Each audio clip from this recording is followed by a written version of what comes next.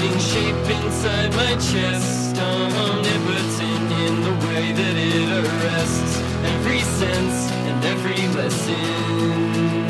I wanna make a call, I guess, but I can't completely. Thank you for listening to Cinephiles Digest. This is episode 43. My name is Matt, and I'm joined today by Tom. Hey, Matt. How's it going, man? It's going good. Ready to digest some cinema. It's going to be great. Nice. And that's chiming in there, and that is Travis. What's going on, buddy? Yo. Not a lot. Labor Day weekend is coming to a close. Yeah, we're closing it out. We're recording about a week later than we usually would. We're getting on a different 2-week cycle because I'm going to be out of town. And also, I didn't see one of the movies we're going to be reviewing when we were going to record last week. So postponed it a week. But we're here now. The movies in question, we're going to be talking about Crazy Rich Asians and Searching. And joining us today, a resident Asian and a good friend of mine, Cyrus. Welcome to the show. Hello. I'm here. Thanks for joining us. As I said, Cyrus, you are Chinese? You know, I get that question asked a lot, and I'm pretty sure I am. Confidently Chinese here on the podcast with us today. So I'll be chiming in on, the immigrant experience and all things Asian as we discuss Crazy Rich Asians. So we'll be getting to that in a little bit. First things first, though. What's been going on? It's Labor Day weekend. What have you guys been up to? It's been a few weeks. I went to Base Canyon, the EDM festival at the Gorge in George Washington? Quincy? Gorge, Washington. No. No, I think he's right. It is Gorge, Washington. Around there. There you go. Yeah. A lot of fun. Very bass heavy. A little too much dubstep. But I thought you loved dubstep. I do like dubstep a lot, but I more prefer trap. And there was not as much trap as I was hoping. Didn't you know what the lineup was before you went? Yeah, but DJs can throw curveballs and play whatever. Like, for example, Bro Safari, I would say he's more on, like, the trap or, like, Moombahton side. He played an entire dubstep set. I didn't even recognize one of the songs he played. And, like, he was one of the ones I was most excited to see. So, yeah, that's just like a... Wait, what was that one after Trap? Moombahton? Moombahton? Moombahton? What the fuck is that? It's another form of EDM. It sounds like some sort of Brazilian... Lots of steel drums. Lots of steel drums. Yeah. I don't really know how to describe it, but I can play some for you guys later if you'd like. Or we Yeah. can maybe some in as the intro music or something. Perfect. Yeah, I'm looking to broaden my horizons. I feel like there's some untapped wealths in EDM. Definitely. For me. So Bro Safari playing a dubstep set, is that like... Disappointing. Is that like Metallica playing an Eagles cover set? No, not really. I mean, it's all kind of in the same ballpark, but yeah. Slander was the best, though. Slander? Slander was the best, yeah. They did, Yeah, by... Usher? Yep. That was killer. Was Usher there? No. It was a good blast from the past, though, when they dropped that. Did anybody ask you for one more dance? Nope. And you were like, yeah. No. We were in the VIP, though. That was pretty dope. Did you have like VIP tickets, or how did that work? Yeah, VIP tickets, expedited entry. We had our own little spot, own little drinking area, own little porta potty section. Felt like kings. It was great. Wow. Do you have a bouncer of some sort? There was like security at the front of the gate, making sure none of those non-VIP people got in. Keeping the riffraff out? Yeah, exactly. Stayed at Wild Horse. That was cool. It's like a third-party campsite around the gorge. Okay. Got a shuttle to and from. Has green grass. Crazy thought, I know, to have green grass out there. Isn't it nothing but green grass out there?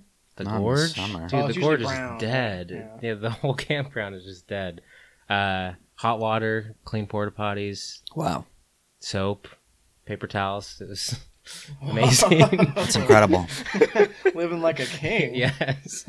Well, if you know what the GA camping experience is like, then Yeah, you know what I'm talking about. Yeah, it's awful. terrifying. Yeah. You ever camped at the Gorge, Cyrus? No, I've never actually been to the gorge. Oh man, Yeah. you're missing out. Sort of. The camping at the Gorge sucks, but seeing a show at the Gorge, it's amazing. Yeah, All right, shows are great. give it a shot. Camping is someday. pretty fun though if you're young, because you can just get lit, stay Like up all night. Oh, I was. you I know? thought you were talking about like children. Toast marshmallows. No, or just a little bit s'mores. younger than I am now. Yeah, no, I had a good time. Yeah. When I went. Nice. Well, Tom, what about you? I went to Victoria, Canada, with Sarah for our anniversary. That was lovely. And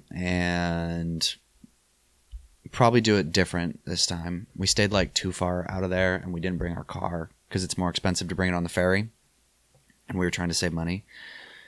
And it was just like such a bitch to get in and out Airbnb? of the downtown. Yeah, Airbnb. Yeah. And also we didn't take the Clipper. So we had like the worst of both worlds because you can't take your car on the Clipper, but it's faster and easier. So we did the hard way and no car. And I think we maybe saved like $40. But it was still a really fun trip. Did you just go just for fun, or was there a purpose? It was our anniversary trip. Oh, okay. Yeah. And then I helped Sarah set up her classroom today. First day of school is tomorrow. Back to Exciting school. stuff. Yeah. Really glad I'm not walking in those halls tomorrow. Right? But it's pretty cool. Classroom looks really good. She's not going on strike? No, she found out really recently actually that she's not going on strike. Just so you know, we're not going on strike. Well, I mean, no, they had like a meeting, you know, because she's new at that school. So it's like, hey, great, it's your first day. We have a union meeting tonight. You're obligated to be there. And we're going to decide whether or not we're going to strike. See you there. 6:30. Oh, wow. So they vote on it, or? Yeah, basically. Well, I mean, that's if they don't come to, like, if the reps don't come to an agreement with, I don't know the whole process, but basically with the district, if they don't come to an agreement, then all of the union members would vote whether or not to go on strike. So they came to an agreement. Sarah should have led the strike. I'm probably like revealing information, like insider information that's not allowed. She's gonna be like Star in that the Hate You Give trailer, where she's like standing on the cop car, putting the Oh my fist in the gosh. air, just like Sarah, just like in front of City Hall, just like. She's actually, I think she just finished reading that actually. Oh, did she? Yeah, Nice. preparation. So a little behind the scenes podcast knowledge. Me and Cyrus are sharing a mic, and instead of using the mic stand, I'm gonna try just passing the mic That back looks and much forth. better. You looked pretty uncomfortable during our intro. We're at a circular table because usually in the past when we've shared mics, we would be sitting, like, the people who were sharing mics would be right next to each other so they could just lean in back and Yeah. forth. But maybe we'll get These table legs just aren't doing it for us. not conducive to sharing. Nope. But Cyrus and I will just table. pass the mic back and forth. That way I think the sound quality overall will be better. So And you We're look gonna be doing cool that. when you do it. Yeah. cool. Yeah. I feel like I'm on Doug Love's movies. What'd you do, Matt? I had a very, very lazy Labor Day weekend. Friday night, me and my girlfriend, our goal was to stay up and watch the sunrise together. I love that movie. Yeah. And made it to about 4:30 in the morning. Wow. And we had just had a cup of coffee about 3:30 in the morning. I was playing Octopath. I was feeling pretty good. And Haley was playing Stardew Valley. Awesome. And she was playing it on the TV so I could hear what was going on. I just hear like thump, thump, thump, thump, thump. And I was like, what the fuck is she doing? I look over and she's like passed out on the couch with the controller in her lap, just walking into a wall over and over again. So I woke her up and she was like, yeah, I think we need to go to bed. We're not going to make it. What a trooper. Well, when was sunrise? How much time did you miss? We were like 2 hours short. Sunrise is at like 6:30. Should have brutal. had some more coffee. You could have gone to bed and then gotten up for sunrise. That's not the same. God, that sounds brutal. Because then you're just waking up early That to sounds watch the brutal. Well, sunrise. both sound brutal, but once you go to bed, you're kind of there, you know. I don't know. We had like a whole discussion over this weekend about how I always set alarms on the weekends and Sarah hates it. Yeah. And then I woke up at 7 without an alarm. It's You're not that used to bad. it. No, You can do it. just depends on what time you go to bed. Yeah, it's not really worth it for the like seeing it to see the sunrise was more just about the experience and less about the sunrise. Because we're on the West Coast, so there's mountains to the east. Like you can't. Yeah. It's hard to watch the sunrise. You just see the sun, the sky light up slowly. Right. You know what I mean? You're but not it was supposed good. to be at home when you do that. You're supposed to be like driving around, like sitting by a lake or something. Well, our plan was to go to Golden Gardens, yeah. and watch Oh, it okay. there. Got it. but didn't make it. Besides that, played a bunch of video games. Watched. I saw both the movies we're reviewing this weekend, so did that. Not a whole lot. Pretty uneventful.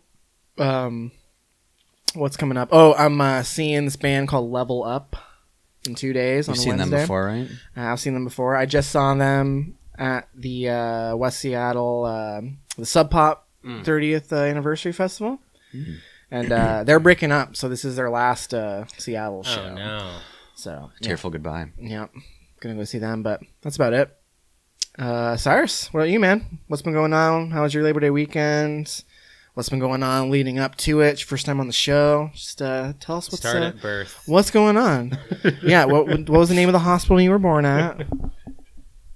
Well, I was born in a far, far away hospital of Valley Medical Center. Hey, me too. Yeah. Shit. Shit. A foreigner over here. November. You're October? Yeah. Are we same year? 88? No. Oh, bummer. 90. Oh, I'm an old fart. Yeah, it's all There you right. are. You haven't hit the big 3-0 quite yet. Very close. But no, this weekend I was pretty low key for me. I just worked on motorcycles and stuff like that. And see, Matt invited me to be on the podcast, so I went to go watch Crazy Rich Asians last night, which makes me feel like a bad Asian because I feel like I should have seen it earlier. I mean, So you saw it out of obligation you know, to a degree. yeah, I mean, kind of being an Asian means I do a lot of things out of obligation. It's kind of like a filial piety thing. I don't know. I'm really bad at pronouncing things too, so that's going to happen all night. Perfect. Nice. Well, anything else you guys want to mention before we get into our first review here? I did go to the Evergreen State Fair yesterday, mainly to watch the Destruction Derby, Demo Derby. Mm-hmm. Kind of underwhelming, the whole thing. It was a lot more fun when I was younger. Mm. Maybe because it was like on my uncle's dime, or maybe just because I was more joyful back in the day. Yeah, and Trucks giving look up on bigger. life yet. Yeah. Well, some of the events were cool within the whole like car show, but like the fair itself, pretty lame. Mm. Like unless you want to pet some animals or look at them or eat some food, there's really not much else to do. And the lines were so long for everything. Like the line for the scones, even at 10 o'clock at night, was like probably 100 people deep. I was like, What? not worth it. Yeah, And they have scones just in general are not worth it. They're you really should have good, you should have but- been in the elephant ear line. Yeah. That line was long too. Was it 100 deep? No, but You fucked up. Get in that man. line. well, we had already been eating a bunch before, so we just skipped out on dessert. But you Mm. know, you always got room for a scone, but not if you're gonna Do wait you? for an hour. Scones aren't that big. Guess it depends on where you're going. Who's providing the scone? I've seen some pretty Oh well, the fair pretty scones are large, pretty dense It's scones. just like a biscuit, you know, like a small biscuit. I don't know. I've never been to a state farm in Washington. Oh, A State Farm? fair, you mean? A state fair. I've been to several state farms. Farmers is better. But yeah, the demo derby was kind of lame. It was like the cars stopped working very shortly after the race began, and so most of them were just like barely bumping into each other, like enough to keep the race going, but not enough to like excite the audience. Yeah. Crazy 8 buses were cool. They blew up a van. That was kind of cool. Was it like that scene in Cars 3? The Crazy 8 scene? No, No? not. That I was mean, good? Trying to blank on the Cars Crazy. That 8 was scene. when Lightning McQueen was training and they brought him out. Was that when Mater just spilled that fire line? No, that was at the end of the movie. No, this was Best line of the movie. they went to this like dumpy town. It was like a bunch I of think I like, remember what you're redneck talking about, but I cars. don't and- remember it being a Crazy 8? Yeah, I was there. Oh, right. It was like the main event type thing, and he was like, yeah. It was a demo derby, but it was a Crazy 8 track. Right. Yeah. Or No, it was figure-8 probably track. better in Cars 3. I mean, this is probably bad to say as like an audience member, but like I want to see mass destruction. You want to see bodies flying through windshields. Yes, but I realized that there's safety precautions. So most of them were trying to avoid each other in the Crazy Eights, but sometimes like they'd get super close, which would make it exciting, or sometimes they'd clip them or something. But like, I want to see like a fucking T-bone at like 40 miles an hour. But then the race is over, you know? No, they just put out the yellow flag, clear them out, and then keep going.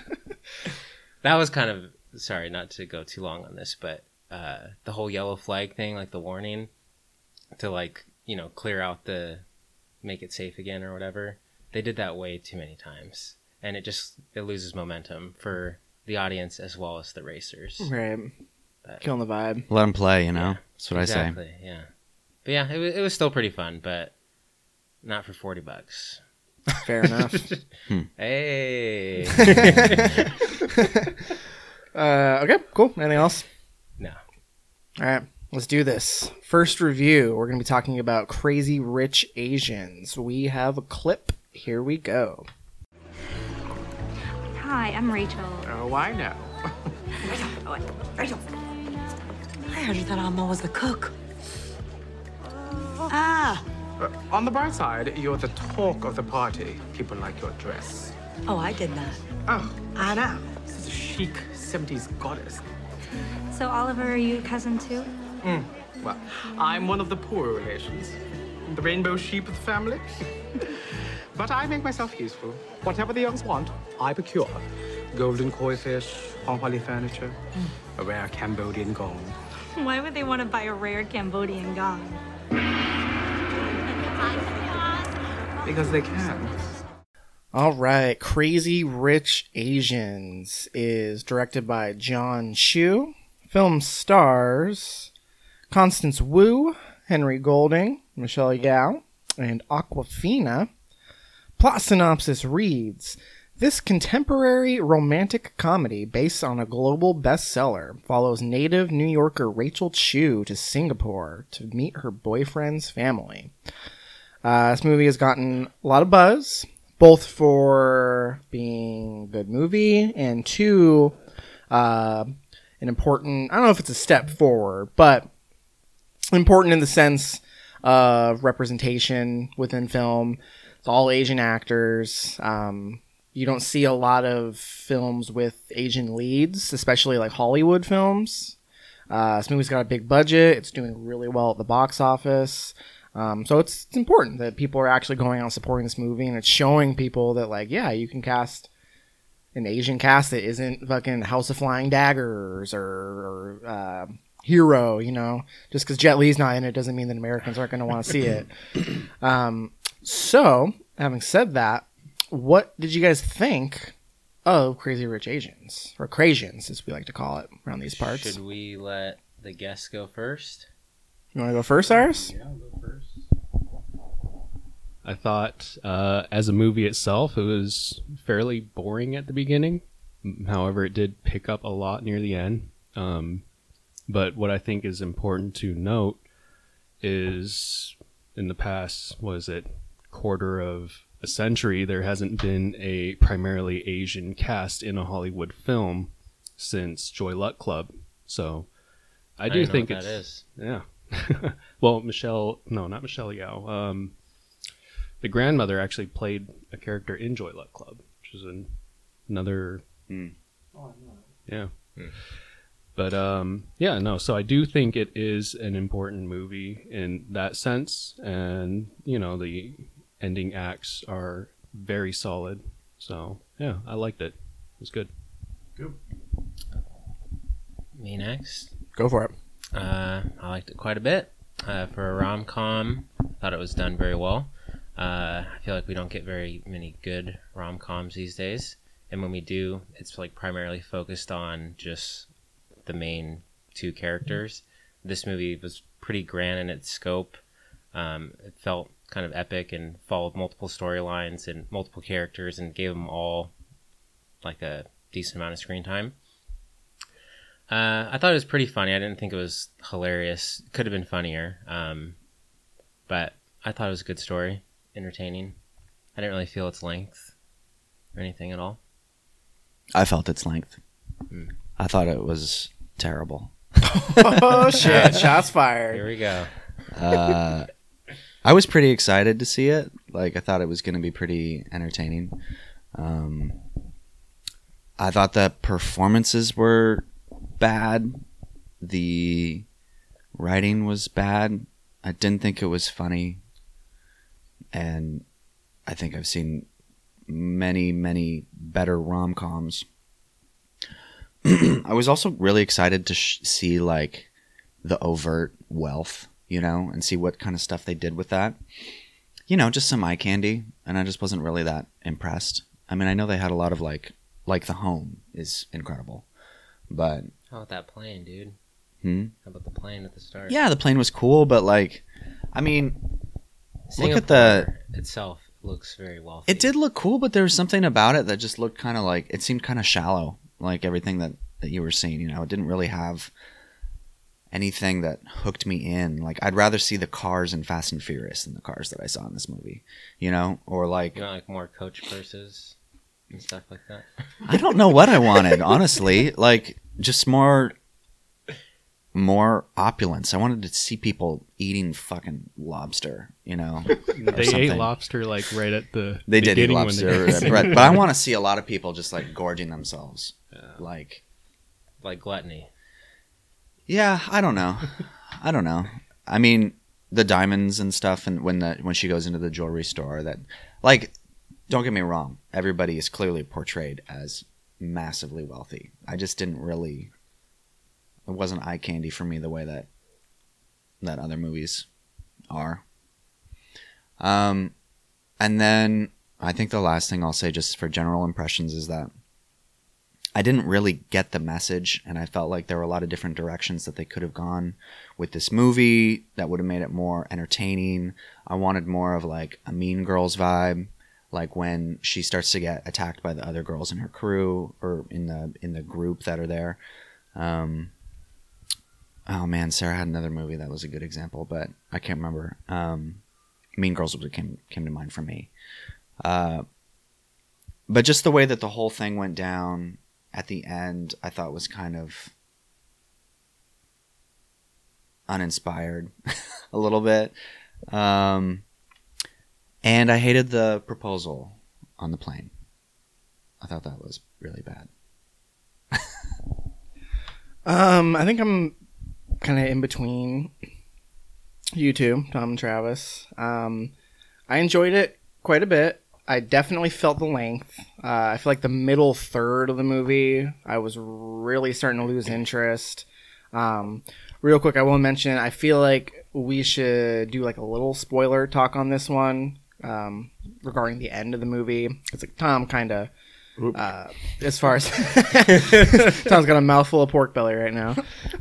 He kind of keyed into feeling underwhelmed by that ending, and I like the ending quite a bit. It kind of it flipped in a way that I wasn't expecting, but the way it ultimately ended, it's pretty cliche. So a little disappointed. I think we'll have to get into it on like more minute details. Yeah, but still, while we're spoiler free, I also didn't think it was that funny. I think Awkwafina's character was the funniest part. She had the cousin. lines. I thought she was going to be like too much, but she was actually pretty funny. I wanted more. Yeah, me too. I wish she was a bigger character in it. She seems like she could become like pretty obnoxious pretty fast. Yeah. As far as like character beats. Like a Zach Galifianakis or something. Like they just do their shtick one too many times, and it's like, okay. That movie is nothing without Zach Galifianakis, though. The Hangover. But they sprinkled her in, and I like the moments that she was in. And yeah, Oliver, the cousin, he was cool too. Going back to what you said though, Travis, as far as like the epic scope of it and the multiple stories, I didn't like the side stories, especially there's like a side story involving like an affair that I thought was super lame. Like there were no emotional stakes there. Like I didn't care about those characters, so they spent a decent amount of time kind of fleshing out that storyline, and Yeah. the movie didn't need it. I feel like it didn't really add anything to the movie other Yeah. than, you know, she's a strong, independent woman. I kind of and- assumed that was maybe a big part of the book, that they tried to just like they wanted to include that character because she has her own arc. Clearly, she has her own experience that is pertinent to what the book Yeah, is set up trying a to tell. franchise, man. Well, and I mean, it Whole could be- universe. Yeah. Well, there's a trilogy of books, right? Yeah, so they're supposed to actually flesh out that whole affair thing in the second book or second movie, whatever. I haven't actually read any of the books, and I actually never heard of the books until the movie was announced, so I don't know where that's going, actually. Just wait. It's going to be the Dark Knight of the trilogy. It's the Dark Knight for Asians. But overall, I teared up a couple times. What? Pass the test. Of course I did. Yep, passed When? that test. The Proposal. What? Loved it on the plane. Loved it. And also, we'll get into it in spoiler, but there's a conversation that the main character has with the mother of her boyfriend that I thought was pretty good, well acted. I thought like the sentiment was powerful. I don't know. I liked it. But ultimately, pretty generic rom-com. It's a little bit better than a generic rom-com. No. Come on. It's not. No. All like the class and like culture stuff, I feel like you don't usually get any of that in rom-coms. That wasn't very interesting, though. It was mostly just like rich people are assholes, and Yeah. Yeah, but like the whole storyline with like the main woman and like where she comes from and like where his mom comes from. She was the and all least that. interesting lead role that I could possibly imagine. the mom or the main or Rachel. Rachel. They I open liked her up Rachel. with like her game theory thing, right? She teaches game theory. It's like the first 10 seconds of the movie. And then none of this comes into play until you know, we're really deep into the plot. Like where was her spunk? Right, well, actually, when it comes down to it, my favorite scene was actually the Mahjong scene near the end. Right. And the game theory part actually does play a huge part in that, especially if you've ever played Mahjong. There's actually a lot of depth to it, and you see the cards they're playing and everything like that. There's a lot of symbolism with each card that's dealt into the middle of the table. Someone who wasn't familiar wouldn't catch No, that. Yeah. actually, there's actually quite a few things in the movie that you might not catch unless you have some sort of Just say it. rudimentary understanding of the culture. No. Well, no, it's actually, I mean, there's a certain amount of depth to the movie that isn't apparent as just a rom-com. And there's a lot of discussion online about, you know, from different Asian cultures about the movie that, you know, there's certain inaccuracies, whatever. But yeah, I mean, there's a lot of stratification actually within different Asian cultures about the movie.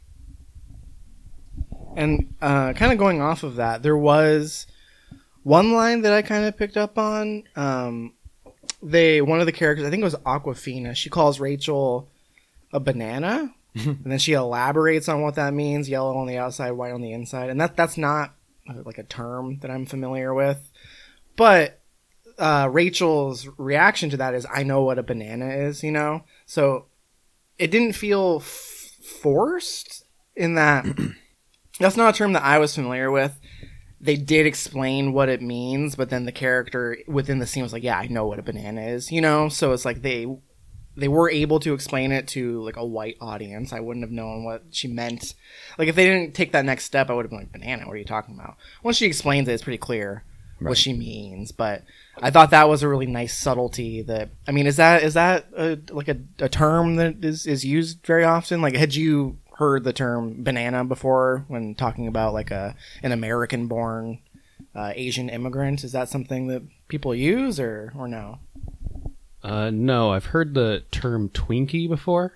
That's pretty good. Banana makes sense. I mean, I understood what she meant immediately when she said banana, especially me being an American born Chinese. I've been called extremely white, not by just Chinese people, but also white people. It was very funny, actually, when I was in Hong Kong. There was this American guy from the Valley, and he was going on, and this guy was fucking wasted. But he was just going, "Oh, dude, you're so much whiter than me." And I'm like, what the fuck does that mean? And then, I don't know. Well, and it's like that, I don't know, I guess certain microaggressions or whatever, where he's just talking about, oh, how amazing he feels being in Hong Kong, how everyone wants to come up to him and talk to him about, oh, can you hold my baby? Can you take a picture of me and all this shit? And I'm like, oh, so you like Hong Kong because you feel like you're special here and amazing. That's great. Like, fucking Kevin Costner white savior thing going on. So I don't know. That's kind of a tangent, but we love tangents on the show. So those elements of the movie I thought were interesting and well done, but when you remove that, which maybe that's not fair to say, that's a big part of this film's identity, but let's just say for the sake of argument, you remove that stuff away, it's a pretty generic romantic comedy. It's got a happy ending. It's not a twist, but it's a red herring. You're expected to believe one thing, and then it goes the other way. There's an emotional climax in the movie. There's a sappy, love, not confession of love, but I mean, we've said the proposal. We've said already, without getting deeper into that. That's a rom-com. Well, cliche. What I would say is, for me, like the way that I would phrase that is not that when you take it away it's a generic rom-com, it's that it was like mostly generic rom-com with what felt to me like just you take a normal interaction in a rom-com or like kind of a cliche experience or something, and then you just substitute material that an American audience isn't traditionally familiar with, which is cool and has value in and of itself. Like, for example, a mahjong game, instead of like they're playing poker at the end, right? Like, I didn't even know if she won at the end. I was like, she puts her thing down. I'm like, did she just like fold or what? What happened? I assumed she won, but so I've never played mahjong, but I assumed just by the way it was directed that there was symbolism in the pieces she was about to play, because you can see it from her perspective. The mother doesn't see which piece she's going to play, but the camera very purposely multiple times zooms in on a specific piece. So I didn't, if there was some sort of underlying symbolism with that specific piece, I don't know if you can shed light on what's importance that piece had, or. Yeah, I can shed some light on this. So there's multiple aspects of symbolism in the game they play. One part that you see early on is they're throwing out these character tiles. There's an east and a west tile, and the mother's throwing out the east tile. She's, from Singapore. I do get it. The daughter's throwing out west. That's pretty straightforward. And at the end, it shows both of their hands. So if you've never played mahjong before, it's a lot like, I guess, rummy. So right. So what you're trying to do is build up a hand, right? And for mahjong, depending on what hand you build, you have a stronger hand, but you can only win once you complete a hand.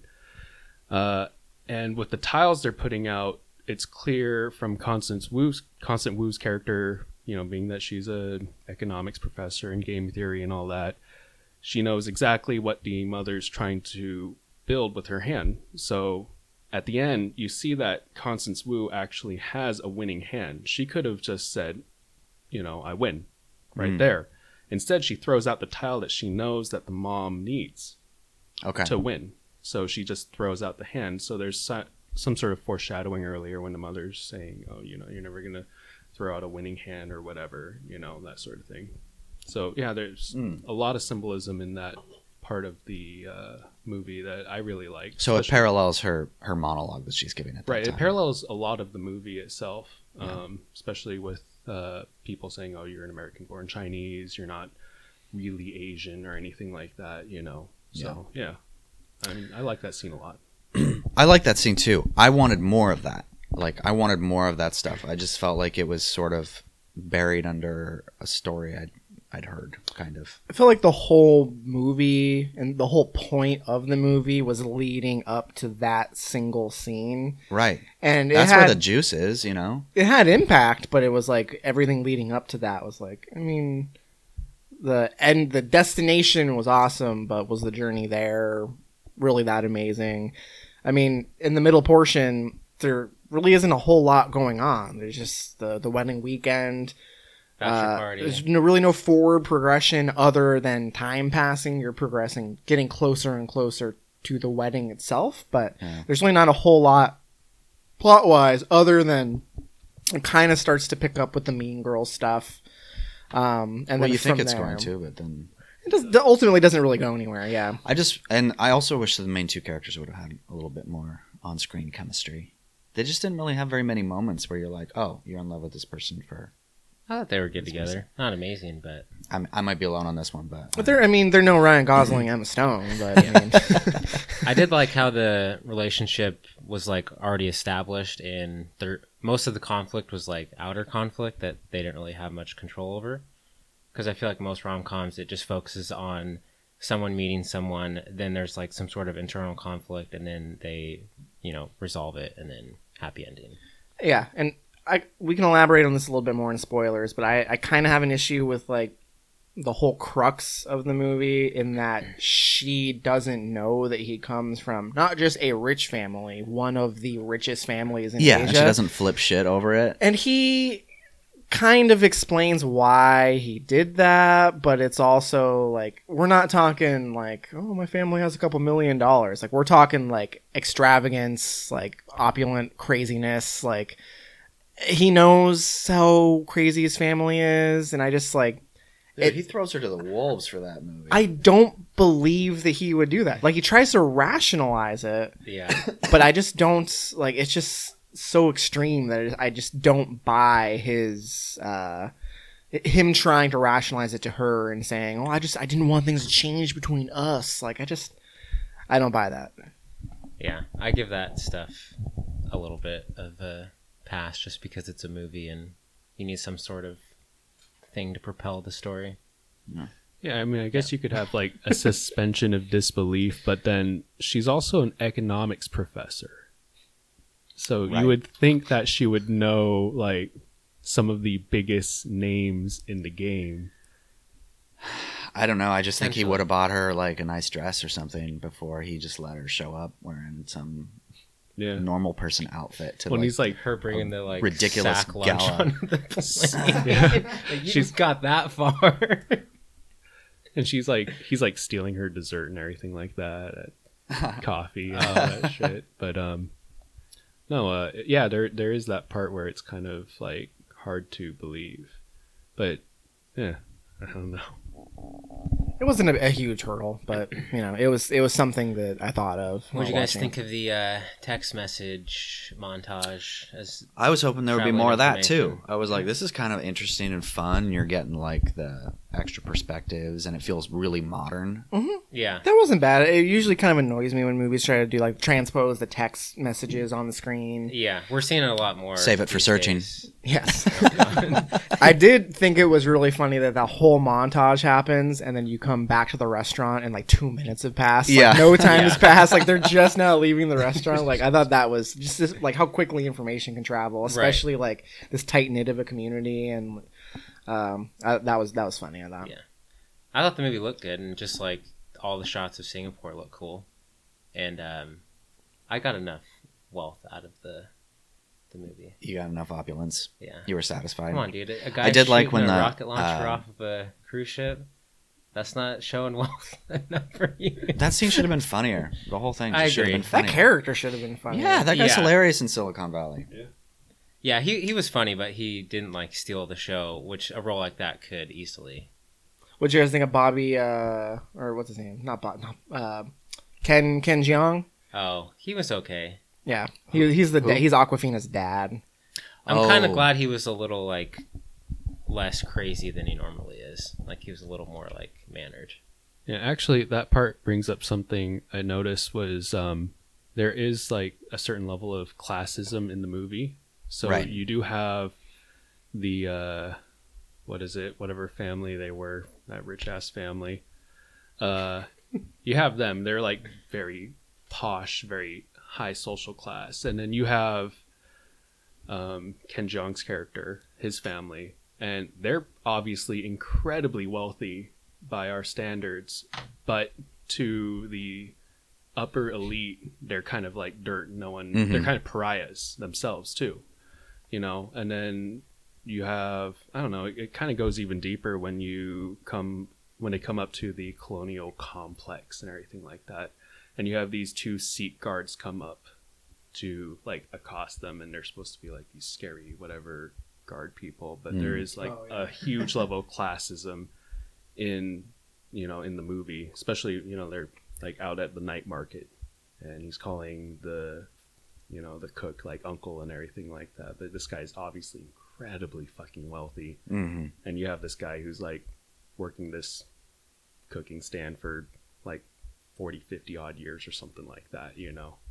I don't know, that's something else I noticed about the movie, which I thought was pretty neat, because that sort of thing does exist, especially in Singapore, where you have 1 out of 5 people are a millionaire, which is crazy. Holy shit. Yeah.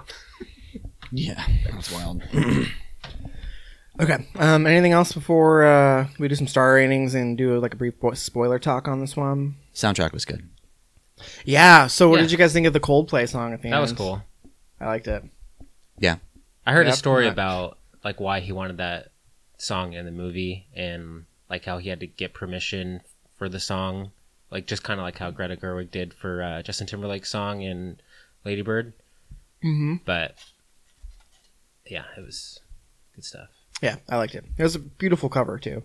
Yeah. It was a cover, Chinese cover of Yellow by Coldplay, which was cool. One scene I did really like, it's kind of minor, but the way it was done was really well. When he's like running through the reception all like panicked, it was like shot, not really like a horror scene, but it was like very stressful, and I just thought it was like done very well, because I've been in that situation where everyone else around you is having the time of their lives, but like you're focused on like something else, and you're like working your way through a crowd, and like you're stressing the fuck out. Do you guys remember that scene in the movie? Yeah, it was okay, yeah. They filmed it with like fewer frames per second, so it was like a little choppy as you moved through the crowd, and and it was like more like up close, aggressive, up close angles. Yeah, that was cool. I like that scene.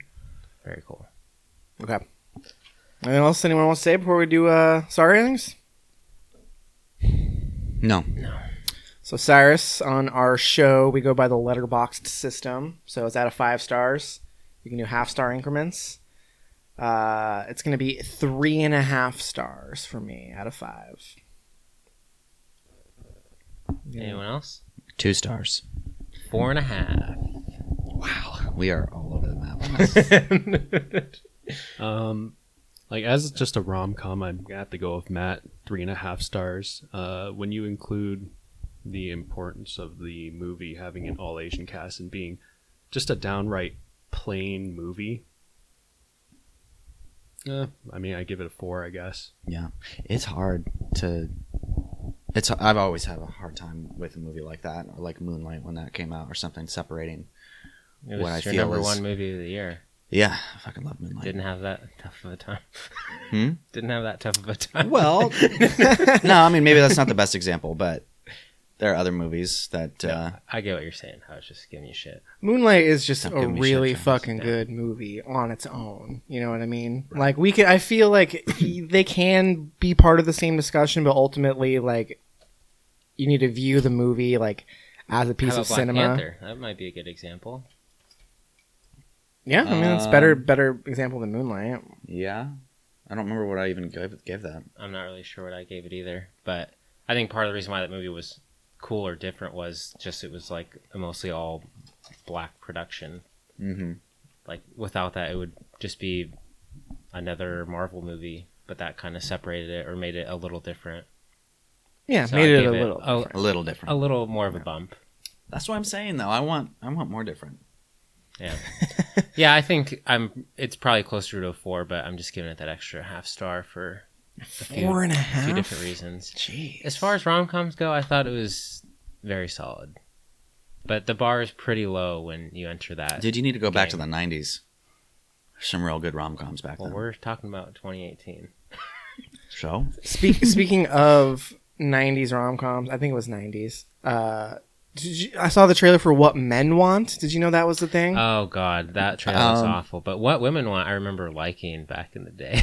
So they're not remaking, but it's the exact same premise. What Men Want. Woman Mel hits her Gibson. head and she can hear men's thoughts.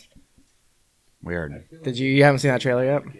No, but I thought that's just interesting because that movie got a lot of shit for like not Being very misogynist. exactly. and- So they're yes. like, "Oh, I know what we'll do. We'll just flip it around." Flip the script. Yeah, it looks trash.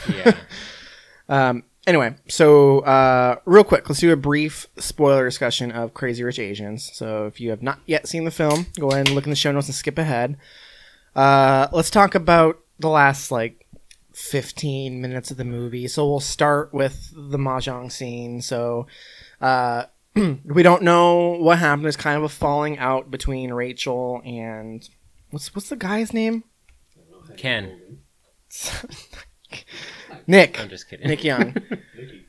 Rachel and Nick. So he proposes to her, and we don't know what she says. So then it cuts to wait, no. So she had been sad Mahjong in happens before bed. She had been wait. Mahjong is before the plane. Right.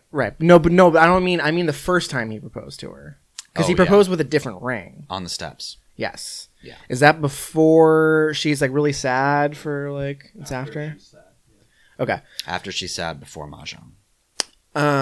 So we don't know what she told him. So she invites Nick's mother to play mahjong, and they basically have a conversation about how she turned him down, and she kind of has this monologue about how he is going to meet someone else who is going to be good enough for the mother, and it's all going to be thanks to Rachel, this poor immigrant, has this whole speech, which I don't know. I thought we've already talked about how good that scene was, but I thought that was pretty powerful, and I liked that message. I feel like it's a little kind of countered by the end of the movie because everyone kind of flips and then it's all happy. But I kind of liked on a poetic level if they had just left it at that. If you didn't have that happy ending, it kind of that message doesn't really resonate because she basically Cheapened. she just convinced the mother that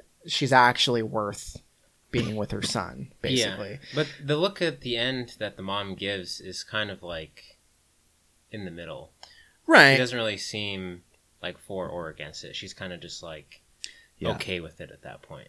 I have complaints about that too, but I don't want to jump ahead if you had more to say about the Mahjong scene. Well, no, not about that scene in particular, but then it flips because then you have the proposal scene and he proposes with the ring that the mother was given. Nice touch. And I have an issue with the mom not being as mean as she is and not having more empathy for Rachel, because we hear the mom's story. She was, I wasn't the second choice. I wasn't the third choice, talking about how she came from a poor family that wasn't good enough. You would think, having been through that same exact experience, that she would have a little bit more empathy for Rachel. Her son is clearly in love with her, but she still falls onto that, I guess that kind of classism is very entrenched in the culture. Stripes, dog. Well, the way I pictured that part was that the mother, she says on one part that you'll find that you're never good enough. So there's a certain level of self-loathing that she has. And she's talking about how, I made the sacrifice. I'm not following my passions. I'm doing what's right for the family, that sort of thing. So she's definitely set in that, mindset, everything I'm doing is for the family. And you coming in as someone that's following your passions and blah, blah, blah, you're going to ruin all of this for everyone. So that's kind of how I saw that. I mean, self-loathing does add a little bit more, I don't know, just more of a counter to what you're talking about, Matt, because I also was thinking, wow, what a hypocrite. Yeah, but I mean, we're also coming from a Western culture where we are, you know, from a very young age, basically taught that we can be anything we want to be, and you should explore your passions and pursue your We're all passions. special. Yeah, we're all special, in the words of Mr. Rogers. Right, but here's where I had a hard time with the movie, which is it's supposed to be, you know, addressing cultural issues, cultural integration, and at the end you really just have you still only have the two choices. You've got the old way of doing things and you've got the new way of doing things. And you mentioned the look that she gives at the end, right? Where it's like, okay, she's accepted the proposal, they're going to do it. Mom gave her approval via the ring, but she gives her a look and then she looks like she's leaving the party early, right? So it just seems like a repeat. I don't know if they were really clear on whether or not Nick's actually going to take over the family business. Seems like he is, because otherwise he's leaving it to his two buffoon brothers. I didn't interpret it that he was going to take over the business. I don't know. I thought it was kind of Gotta have open-ended. to wait for the sequel.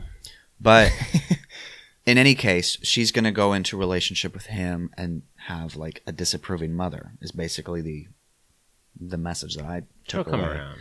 I think we're meant to believe that right. she's warming up to the idea. I don't think she's necessarily happy. But, I mean, she did give the ring to Just wait till the third Nick. one, man. They're gonna be best buds. It's gonna be great. Okay. Outside of that, I didn't really have a ton to say, spoiler-wise. Anything else anyone want to mention? The plane scene, better in The Wedding Singer or Crazy Rich Asians? I have not seen The Wedding Singer, so... What? Matt, come I on, actually dude. haven't either. I don't... How do you go through life and not have seen The Wedding I Singer? don't know. Sarah loves it. It's Adam Sandler, man. He was comedic gold back in the day. Have you seen it? I have seen it, but Okay. I don't remember that scene. Oh, it's magical. I'm sure it was. Actually, the scene that I thought was really cool and, you know, did show that certain level of opulence was during the wedding when they have the water flooding in and Yeah, everything like that that. was good. I thought that scene was really cool, just from a visual aspect, you know. But yeah, aside from that, I don't really have much else to add.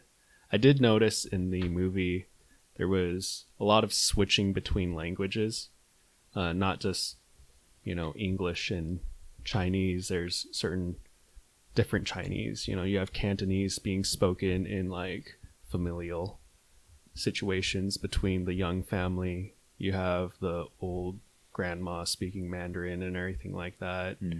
And I thought it was interesting that they were switching between the dialects so much.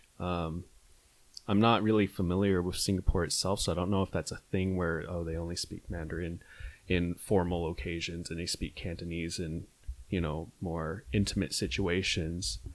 But I thought that was a really interesting thing too.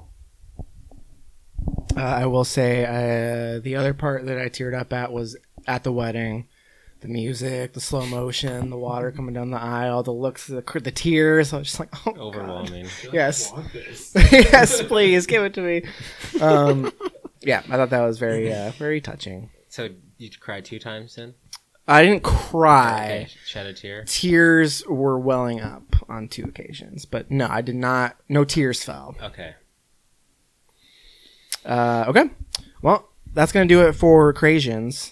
Let's move on to our next review. We're going to be talking about Searching. We have a clip. Let's listen. 911, what's your emergency? I'm calling to report a missing person. Okay, who is this regarding? My daughter. I'm the detective assigned to your daughter's case. I need to know how everything unfolded. Understood. I think we're gonna go late, all night. 1. After a study session, Margot didn't return home. Margot Kim, school has her marked as absent today. 2. She didn't attend school on Friday. My daughter is in a lesson with you right now? Margot canceled her classes 6 months ago. And 3. She's been transferring funds for the last 6 months. All right. Searching is directed by Anish Chaganty. Written by Anish and Sev Ohanian. Plot synopsis reads: after his 16-year-old daughter goes missing, a desperate father breaks into her laptop to look for clues to find her. So this is... We've seen other movies with this sort of gimmick. It's all from the perspective of news footage, FaceTime, texts. Yeah. Well, Unfriended 1 and 2 at least. Those are the first two movies that come to mind. And The Den is another one. Have not which seen that. I think, as far as I know, did it first. Maybe not first ever, but before those other movies. Okay, I haven't seen those. And then there's also Friend Request. Right. So it's not the first time a movie has done this. But those movies are kind of... this is not a horror movie. Those movies are horror movies. This is kind of more of a thriller. It's more just about the investigation itself. I can go first. Real quick, I was going to say this gave me slight like Catfish / Tall Hot Blonde vibes. Those two documentaries that are kind of similar about like people meeting on the internet and may not be what you think. So you're saying that having seen the whole thing, you didn't make that connection prior to seeing the movie? I don't know necessarily. I just, as I was watching it, I was getting those vibes. Sure. I thought it was a very entertaining movie. I was never bored. I was invested in the mystery of it, finding out what happened to her. The reveal. The reveal was cool. We'll get into specifics later, but there are a lot of very convenient things that happen in this movie. We're going to be like right on the same page. A lot of really convenient things that happen in this movie. Oh, yeah. While I was watching it, didn't really bother me a ton. I just kind of let it go. But there's a lot of stuff that was very convenient about the plot and just the revelations that happen in it. But I thought it was presented well. I thought the characters were very likable. There's kind of an Up-esque montage that they used to open the movie, which I thought was pretty well done. Yeah. I like that. I think John Cho was great in the movie. Or just general, like the cast in general. I like the characters. I was invested in that regard, but once you find out what the twist is and the mystery is over, like there's zero rewatchability with this movie. Yeah. Like you experience it, it's entertaining, but it's not really doing anything that special. You know what I mean? Like it was a really entertaining watch, but it's not rewarding. Like you're not going to go back, and you might see some like breadcrumbs, and there are things that you look back and like, oh yeah, that thing. You know what I mean? But ultimately, solid thriller. I mean, you can already kind of pick up on the breadcrumbs as you're watching the movie too. Yeah. So it was solid, but not amazing.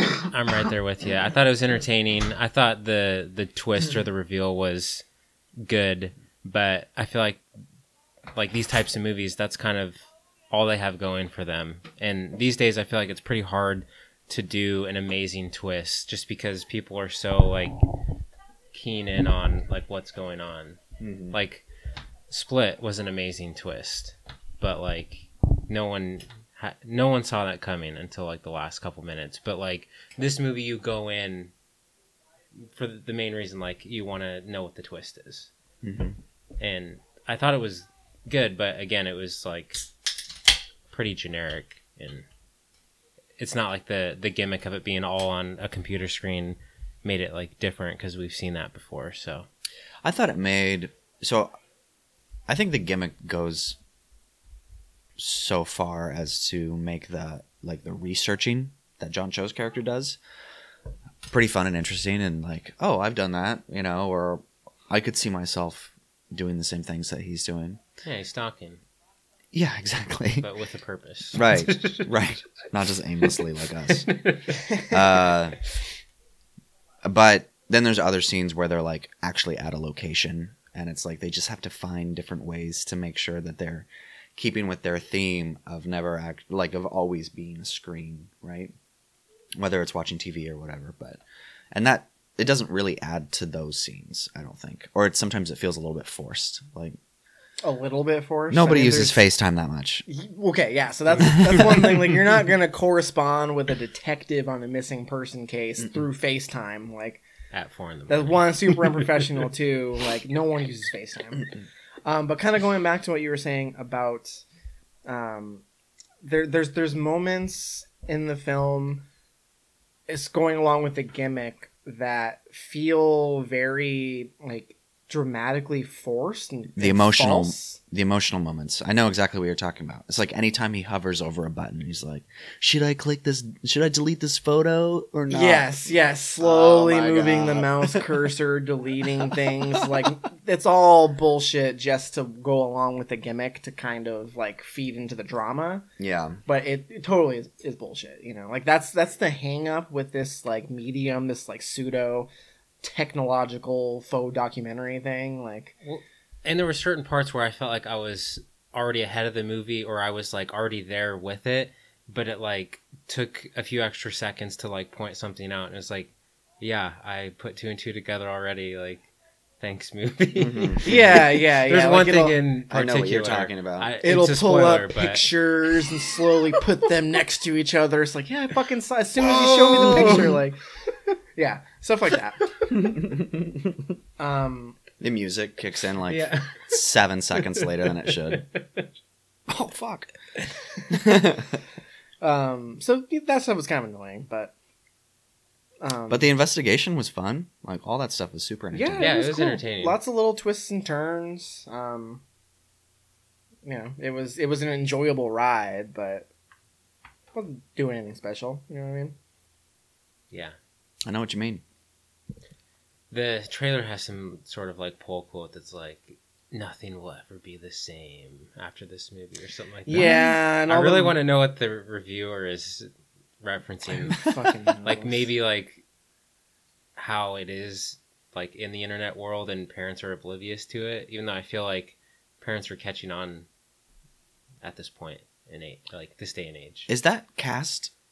What's it called? Live cast? Something? Ucast. Ucast? Is that real?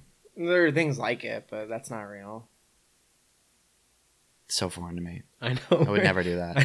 There's something in the movie for Cyrus where it's basically a platform where you go on and you just stream yourself, and then people join your stream and start asking you questions. Oh yeah, they do that a lot on Twitch, actually. Yeah, but aren't you like playing a game at least in Twitch? No, It's like AMA. You don't for have to. Everyone. Yeah, some people actually just stream themselves. So there was that one comedian, I don't know, on Comedy Central for a while. He looked like a kid. I forgot what his name was. Bo Burnham? Is that who you're talking about? No, even Oh, earlier. Andy Milonakis? Andy Milonakis. Andy Milonakis does a Twitch stream where he just Twitch streams himself, and apparently it's fairly popular. Huh. Well, that's also what Periscope is, too. Yeah. It's Well, just and live don't stream. celebrities do that all the time? Like gonna say, AMAs on Reddit? Isn't that similar? or- Well, no, AMAs on Reddit is just people. Oh, it's like post text chat. questions, It's not yeah. like But I mean, you can do it on Instagram, Facebook. You can go live on there. Yeah. Yeah. I can understand celebrities though, but like, why do I need to go find some random person on the internet when I have people I can talk to in person? you don't want to talk to fish and chips. I think really. there's some very, very lonely people out there that want some sort of interaction. Yeah, Oh yeah. I think judging by the amount of like market share these companies have, there are a lot of lonely people out That there. gets into the whole like even like sex or porn industry. Like we in at Base Canyon and VIP we met this couple, and one of the girls, she like streams for a living, and she said like she doesn't do anything like sexual under $500, and most of the time it's just like lonely people wanting to talk to her, and she like uses that as a platform to do that. I mean, she does it as like a business, but to these people it's like, oh, I have someone to talk to and I'm willing to pay money to do that because I feel safe or comfortable doing that. And this might be off topic, but it's kind of in the same realm. No, it's relevant Yeah. to what we're talking about. But yeah, I mean, I don't really have too much more to add. Maybe we can get into like spoilers in a minute or two here, but just a solid thriller that didn't really do enough to kind of separate itself. Like, it's well made, well acted, well written. You know, like the dialogue didn't feel. It felt organic most of the time. You know, it wasn't super clunky. Like, it was just very well done, but didn't take that next step like that. The twist, if you want to call it that, is not mind blowing. It's manipulative, like any other movie like this is. You know what I mean? There's one thing I really want to say about the movie, but it is, I feel like, a spoiler, so we should wait till. Well, let's do it. Let's roll to spoilers. Cyrus, are you? Do you want to excuse yourself? Or yeah, I'll excuse myself mostly because I do want to see this movie eventually. Okay. And from what I understand, it's an excellent twist at the end, so I'm gonna step out. Okay, we probably won't go more than 5 minutes or so. So we'll try and keep it brief. You might want to grab the key if you're. You know I should. Yeah. Okay, let's drop some star ratings real quick. Ooh. Tres Amigos. Yeah. Oh, 3. Yeah. For some reason, I interpreted Amigos as half. I was like, yeah, me too. 3.5. Yeah, 3.5 for me too. Okay, so the worst thing about this movie is that it wants to have its cake and eat it too.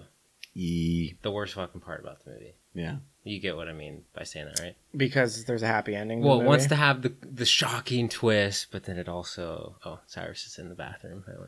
But it... Yeah, and then it has the happy ending. And it's just like, fuck you, movie. Like, fuck you. Yeah, I mean, I was kind of... I know exactly what you're talking about. Like, you gotta have one or the other. Yeah, because, I totally agree with you, because you find out, like, that she's involved. Well, I'm still trying to talk quiet because Cyrus is in the bathroom, but let's come back to that in a second. So, I also hated, like, the news footage, because, like, that's not how the news is. I was gonna say, like, I don't... We're here live! Like, it's like a live news stream where it's like you don't ever get news that up to date. No, like it's always hey guys, after the fact. Stop working and get on CNN.com. We're gonna do a live stream over this fucking rescue. Oh my god, is she breathing? Shut up. No, I mean that does happen. I mean, that's what 24-hour news coverage is all about. Like, you've never seen those clips of like I never live watched the news, car but... chases or like. Well, yeah, but I don't know. That just kind of rang false to me. It felt more dramatized. Yeah. Oh, for sure, yeah. It definitely did, but... Especially, I don't know, like, in the grand scheme of life, this is kind of a small story, and they were, like, broadcasting it like it was, like, CNN, like, top headline. Everyone tune in to your TVs and see the outcome of this situation. Yeah, there was like a hashtag and everything. Like, I get what the movie is trying to do, and I thought it was a nice touch that it kind of gets into once the story kind of breaks. They show like the news footage of like the people at school being interviewed. Like, there's the girls like, she was my best friend, and you see the likes click up and the views. So it's just like people taking advantage of tragedy to like for their own self-worth, self-image, just boost that stuff, which is frustrating. But anyway, now that Cyrus is out of the apartment, going back to the culprits, it ends up being like a catfish type situation where the lead detective volunteered to take the case because her son was catfishing this girl, basically went to fess up, and then an altercation happens and he pushes her off a cliff. So she basically orchestrated the whole thing to save her son. Yeah. Which, there's some... I get it, like a mother would do anything for her kid. It was over the top, though. You gotta suspend your disbelief for that, too. Especially in her line of work. Like, she's trying to put up roadblocks wherever she can. Like, I get it, but... When she was super weirded out when he was going to go to the lake or whatever, she's like, why are you doing that? Like, right. And she's like putting on her clothes, like, you're going to the lake? Well, I'll be right there, Mm-hmm. I also thought, they're like, we were talking about breadcrumbs. I did notice that it was weird when they were first starting the search party, and she was like, "Oh, we already cleared these 2 areas." Right. Yeah. I was like, "That's weird." Did we already clear those 2? Well, the way she phrased it was like, due to the topography, we know she can't be here or something because it's too treacherous. She said they'd already looked at it or something, and I felt like, yeah, I noticed that too, because why would you say that unless it was important to the story or you saw it, you know? Yeah. And neither, like, we hadn't seen it, so it was just like, that's a weird detail to have. Well, and like introducing her character, I thought it was kind of weird. Like there was like just like an eeriness to him, like finding out more information about the detective, like watching the YouTube video and like seeing the like blog posting of her like building houses with ex-convicts or something. They like something just kind of like felt off about those sequences, and it totally, you know, plays in the ending or whatever. So she ended up basically orchestrating the whole thing. And then what you were saying when you say they wanted her cake and eat it too, they go back to where she got pushed off the cliff. They introduced this thing because they were like, "Oh, well, she's been out there for 5 days. There's no way." It's only been 2 days because there was a storm. Like there was a search party, a storm happened, so she could have just like stuck her head in a puddle or something, or like opened her mouth like a turkey and just like I don't really know. But she ended up surviving, and then you get this little nice happy ending. So you know it was sweet, but yeah, you know, could have been better. As far as conveniences, the biggest thing that kind of grinded my gears was there's this basically the way he cracks the whole case is there's this like funeral like memorial streaming platform where you can like, which is, I don't know if a company like that exists already, but I was just like, this seems weird. Sorry, I can't make it to your funeral, but I'll at least stream it. And there's like that serves 2 purposes, right? One is very technical because it allows them to stream the funeral. So you have the moment where she gets arrested. That's one. That's kind of cheap. 2, the way he cracks the whole case is because there's like a thank you image with like a woman, and he recognizes her, and it turns out it's like a stock photo thing. Like, what are the odds that this totally unrelated funeral platform would use the same stock image model? Right. Like, what the like? I know they go out of the way to Google like most popular stock image model, woo woo, whatever. But like, come on, couple conveniences like that are just a little frustrating in retrospect. But what a great job, though. I'd love to be just a stock image guy. Right? That's all you are. Yeah. You just get turned into memes. Yeah, right? So, but yeah, it was still watching it, like the twist, like the way the story unfolded. I was like, oh, that's interesting. It wasn't mind-blowing. Going back to what you said about that pull quote about, like, it'll change everything. Like, what the fuck they're talking about. Yeah. It's entertaining. Yeah, I agree. That's about all I got for spoilers. Was there anything else? Yeah, there's not. I mean, we could dive into more like plot points, but I don't really feel like. We don't really need to. Like the stuff with the brother and. Oh yeah, So one quick thing, that was pretty manipulative because you're led to believe that he is like a pedophile and also incest. You know, is like having a relationship. Like, I mean, I'm sure there's cases that this shit's kind of like that has happened, but like, pretty far fetched for like your brother to be the one like. You know, trying to get with your daughter. Well, that's not really the issue that I had. The texts that they exchanged with each other were super vague, but also very like, oh, they're for sure fucking. You know what I mean? Last night, don't tell Dad. There's no way they would talk like that. They would just say like, oh, thanks for smoking me out, uncle, or whatever. Like, right. Also, I don't believe that he didn't. The first thing he did was go through all of her texts with every person. Right. Like she didn't look at the text with the uncle. Like I would have gone through everything and been like, when was the last time you talked to this person who can?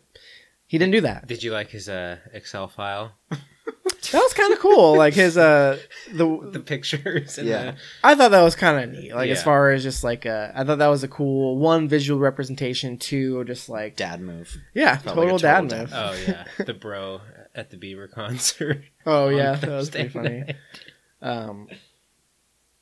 Anyway, that's all I got to say on searching. Anything else? Thanks for jogging my memory with that one. Yeah, no problem. No, I think that's it. Okay. That's it from me. Cool. Well, let's move into what else we've been watching. Travis, you want to kick this off because You want to have... text? I'm going to text him while you get into it. Okay. Well, let's get into it. I'll start with The Little Stranger because I just saw that a couple nights ago. Ooh, The Little Stranger. So this is from the director of Room and Frank. I think his name's Lenny Abramson. Good movies. Was mainly excited for this because of the director. The trailer didn't do too much for me, but I thought it might be... I thought the trailer looked kind of good. Worth a watch, But I knew you guys would be like rolling your eyes just seeing Dominic up there. oh yeah, that guy. He's in everything. You guys hate him. You hate Domhnall Gleeson? I don't. Or Domhnall, yeah. Well, I don't necessarily hate him, but You both hate he him. is in everything, and it's kind of annoying seeing him in everything. Like, Yeah. there's other actors out there. We could maybe throw one of those in there every once Yeah, in Joel a while. Edgerton. Yeah. Except he would not have worked for this. I don't know who would have worked for this movie because it was awful. It was written for Domhnall. Maybe. Okay, go on. He's got a good mustache. You said it was in the awful? movie. Yeah. Really Very boring. awful? And just nothing happens. I don't even really have much to say about it because I was so bored, but I also feel like nothing really happened that, like, I don't feel like I missed anything. I just feel like it was a boring, slow movie that didn't really do much. Like, it kind of feels like a character study, but you don't really learn much about any of the characters. It's, like, kind of like... Bad character study. Sold as, like, a gothic horror movie. Like, it almost reminds me of, like... It's trying to be like Phantom Thread or like the like it's another movie that's similar to that. But it just like I don't know, it was like not intriguing or captivating at all. Even the two guys next to me I could tell were not digging the movie. The guy next to me was checking his phone every 5 minutes and they were both like changing their position like Squirming. way too often. And I was like, dude, I feel it. This movie is brutal. Yeah, it was very disappointing though. There wasn't even like a climax that was like worth the slow burn. The climax was really dumb. Shit. Yeah. Maybe I missed something, but You totally missed the reveal. it's yeah. I don't know. It looked okay. I guess there's some good shots of the like country, but besides that, Skip it. very just boring and underwhelming. What kind of reception is it getting? I think it's like 60% on Rotten Tomatoes. It's pretty bad. I don't know, pretty bad, but Yeah, I mean, it's that's, mixed. that's solid. I feel like that should be a decent movie if 60% of the people are saying it's good. No? Yeah. Well, I'm part of the 40%. It was garbage. Do you want me to do another? Or? I mean, you got a lot, don't you? Oh, I always watch. I only have two, so. things. How many do you have, Matt? 2 and some TV. I'll do these 2 new releases real quick. So I saw Pandas, the Disney nature doc. Solid. Are they as cute as always? Oh yeah, very cute. What was the cutest thing you saw? Just baby pandas being baby pandas. Did they fall over and stuff? Yeah, just being clumsy and Nice. eating and. Have you guys seen that video where the baby panda sneezes and it scares the mama panda? Yeah. No. Hilarious. Classic. Have you seen the panda video where the panda's like trying to escape the zookeeper and they just have it by the foot and he's just like trying to roll down the hill? Yeah. Anyways, Both are very watchable. beautiful movie. It's like 40 minutes long. Is it great, about like just their watching habitat being pandas. destroyed or something like that? It's basically about like there's this woman I think in China who's trying to preserve pandas, and then there's this guy I think in the States who like helps bears like survive and make it in the wild or whatever. So they like team up to try and do the same thing for pandas. So most of it's following this one panda, but they kind of give you like an overview of everything like at the beginning. And it's only 40 minutes long, so it doesn't spend too much time on it, but I forget the name of the panda that they focus so much on, but it's all about like him going out into the wild and trying to like survive on his own. But like there's some tension because like they like put a tracker on him and stuff like that. And I don't want to spoil it, but Are it's very enjoyable. pandas endangered? Yes. Okay. But yeah, good stuff. A world without pandas is not a world I want to live in. And then I saw Christopher Robin. Winnie the Pooh movie. Yep. I heard that was good. I actually liked it quite a bit. It was fun, entertaining. I like the design of the pets, stuffed animals. I don't know what you want to call them. Characters.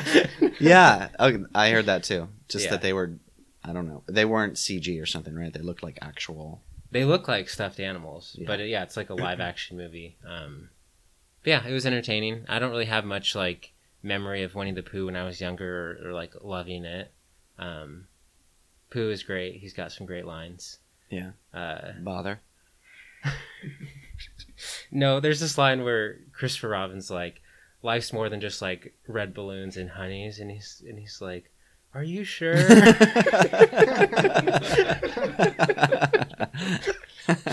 And then like it kind of plays like Gremlins or like a horror movie where the people in the real world, or like Toy Story, where like if the characters interact with people, they like freak out like in hysteria, like, oh my god, like these stuffed animals are alive, you know.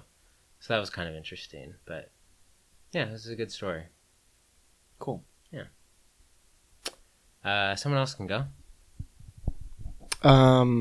I'll talk about The Package. Oh, yeah. So this is a new Netflix film. Oh, yeah, okay. It's pretty great. I laughed really hard. It's one of the better comedies I've seen in a while. It's very raunchy. Basically, the premise is these high school kids go on a camping trip together, and one of them cuts his dick off on accident. So he gets like medevaced to the hospital, but the hospital, they put his dick in a cooler, and they gave the medevac people the wrong cooler. So they basically, the whole movie is about them trying to get their friend's dick back to their friend so they can sew it back on. So it's like a ticking clock. So did they get the wrong package then? Or no? The hospital did not have the dick. Oh, okay. He was delivered a different package. They open up the cooler to take the dick out, and it's just a bunch of beers. Oh. Because they gave him the wrong cooler. It's a monster dong, and this is someone else's dick. I was hoping it would be more along the lines of he got a different dick. Yeah. Much more interesting. And then all the funny shenanigans that you could come up with that are related to having a like different especially dick. if it was like a different ethnicity or something like that. And it That'd be behaved very differently. interesting. You guys should watch the movie. Okay. It was pretty funny. It's not a great movie. Like, it's not made well. Like, you can tell it's like it's, you know, it's not bad, but it's pretty mediocre filmmaking. Like, some of the editing is kind of wonky and it doesn't look great, but it made me laugh a lot. It's kind of a super bad mixed with like Farrelly Brothers type comedy, you know, very raunchy. Did anyone notable direct this? The guy who directed Mike and Dave Need Wedding Dates. Oh, right. You told me that. Yes. So the answer to that question would be no. That movie was funny. But I gave this 4 out of 5. There's one line, I watched this with Haley, my girlfriend. There's one line in particular that we keep saying back to each other a lot because we were just fucking dying watching it. It's for sure worth a watch. It's like 90 minutes. It's very entertaining, pretty dumb, but hey, it's slim pickings for comedies this year. So. Yes, that's true. Speaking of comedies, though, you guys should definitely check out Game Night. I don't think either of you've seen it. No, I suggested it when we were scrolling. Is it possible? Gotta do it. Okay. It's on Prime now. For rent or? I think for rent. Okay. But I'm not positive. Lame. Yeah. Whatever. Anyway, that's the package. If you look at it on Netflix, it's like the thumbnail is just an eggplant emoji. Yeah, I was confused. Yeah. was hard to figure out what the name of that movie was. Yeah.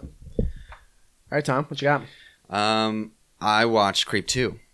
Oh, yeah. The much anticipated follow-up to Creep 1. Have you seen the Creep movie, Cyrus? I have seen both of them. I adore them. So I liked Creep 1 a lot more than I liked Creep 2. A lot more. A lot more, yeah. I liked it more. I don't know how much more, but I'm with you. I think it's just a different movie, you know? And I was really just so on board with the first one that I really just wanted another when you edition. had no idea what to expect with the first one. And then the Exactly. second one you kind of have... The mystery's gone, so Yeah. I appreciate that they tried to do something different because otherwise we would have known exactly what was going on. Right. But this just... We were talking about it. We watched it with our friends. And it's just different when the character behind the camera isn't terrified out of their mind, you know? And she's, for 99% of the movie, she's not. Right, she's kind of into it, right? Well, yeah, sort of. She's sort of forcing herself, but also that was another kind of, I thought, messy part of the movie was like some of her motivations and when she would be in one mood and when she would be in another, like when she was scared versus when she was like super confident and brave. But man, really goes off the deep end toward the end there. Just like the first one. Yeah. It was good though. I mean, I'm very glad I watched it. But Creep 1's my preference. I guess I'd probably say I like Creep 1 more, but I don't know. I thought it was really cool what they did with the second one. That, it maybe stretches the limits of believability a little bit, just because like if I was her in that situation, I would be like, I'm getting the fuck out of here. Like 10 minutes into being at that guy's house. But they had that clever thing where she's like basically a documentarian with like a YouTube channel essentially. So she knows this is going to be like good for her career. So like I get that she was going along with it, but I don't know. And I like that there's like the role reversal where she basically turns it on him, makes him really uncomfortable, you know? Like I thought that stuff was really interesting on a character level. Fun fact, the female who's in that movie, she's the one who directed the Miseducation of Cameron Post. Oh, really? And I did see that. That's supposed to be quite good, I hear. You want to talk about it? Sure. It was good, but it was a little underwhelming because I had heard such good things about it. Is this new? Yeah, it was only at AMC 10 for like a week. Oh. It's got Chloe Grace Moritz in it, right? Yep, and then the girl from American Honey, I forget her name. Sasha something? Something, yeah. She's also in Hearts Beat Loud. But yeah, it was good. It just kind of felt familiar, like I'd seen the movie before. And also like the whole point the movie's trying to make, I already feel like it's like a known thing. It almost reminded me of like 8th grade a little bit, where like the commentary it's trying to make like is already pretty like aware as far as in the world, so it just didn't really do much because the whole premise of the movie is this girl is a lesbian, but like she's like forced to go to this like church camp and they're like saying like she has a disease and they're trying to cure her. Oh right, that movie. Yeah. Okay. So isn't that basically that's also the premise of Boy Erased too, right? That movie with Joel Edgerton coming out. Oh, maybe that's the one I'm thinking of. Well, it's got Lucas Hedges in it, our boy Lucas Hedges. Oh yeah. Okay. But it reminded me of like Short Term 12 or like It's Kind of a Funny Story. Those types of movies where it spends low budget indie. Yeah, and it's like all these kids are dealing with the same type of stuff. Like they all want to rebel to a certain extent, and then there's like like the not like guards, but like the kind of like leads who try and keep them all in line and stuff. And I don't know, it just felt like I'd seen the movie before, and the ending was kind of anticlimactic, but I thought she was good in it. Most everyone was good in it. The guy from 10 Cloverfield Lane and Short Term 12 is like a counselor in this movie as well. Oh yeah, Do you that guy. You know his name? Not off the top of my head. He's gonna be in John. Oh, he's also in I think? Peppermint too. He's like the he's one of the guys. Yeah. Can't wait. Peppermint's gonna rock. But yeah, it was okay. Worth a watch, but to me, I just felt like I'd seen it before. Sure. Cyrus, Tell us about what you've been watching. Doesn't have to be in the theater. It doesn't even have to be. It could be a rewatch. Just tell us about what you've been watching. It could be TV. It could be video games. I don't give a fuck. All right. Two of the movies that really stood out to me was Hereditary, and I think, did you guys already critique that one? Reviewed it on the show, yeah. Yeah. Hereditary was great. I liked it, but since it's already been gone over, there's not much else to say. So what are your thoughts? Just Yeah. a little 1 minute summation. I like the slow burn genre a lot. Like The Witch or Blair Witch Project, where there's just this like immense build up to this climax, and the climax for Hereditary was absolutely insane, which was cool. The ending scene with the mom like going at her neck with the piano wire was pretty crazy. I like that they didn't go too overboard with the, I don't know, they were just very tasteful with the horror scenes in the movie, and there's a lot of like just character interaction I thought was really cool. The other movie that I saw that I really liked was Coherence. I don't know if you guys reviewed that one, did you? I watched that a while back. I don't know if I ever talked about it on the show. I've seen it. Yeah. It's Amazon. Well, I think it's on Amazon. So is this? This is the movie like the people are in a house. It's like a dinner party movie. High concept. Yeah, very high concept, Very science low budget. fiction, weird. that movie, right? Yeah, that's the one. We're passing the mic back and forth, so it's kind of awkward. But yeah, it was this kind of, I guess, high concept, multiple dimensions kind of movie, much in the lieu of like, I guess, Pi, that sort of thing, where you have some really weird stuff going on. But I thought the character acting was really great, especially. I don't know. Can I spoil some aspects? Yeah, the movie's Have like at 3 it. years The old. movie sucks. Did Yeah. you not like it? No, not really. I liked it. I enjoyed it quite a bit. Yeah, I like the acting. I thought it was cool that they're playing the same person but not. So I don't know. Thought that was neat. It was way too low budget and too kind of out there for me to get into it. Yeah, that's fair.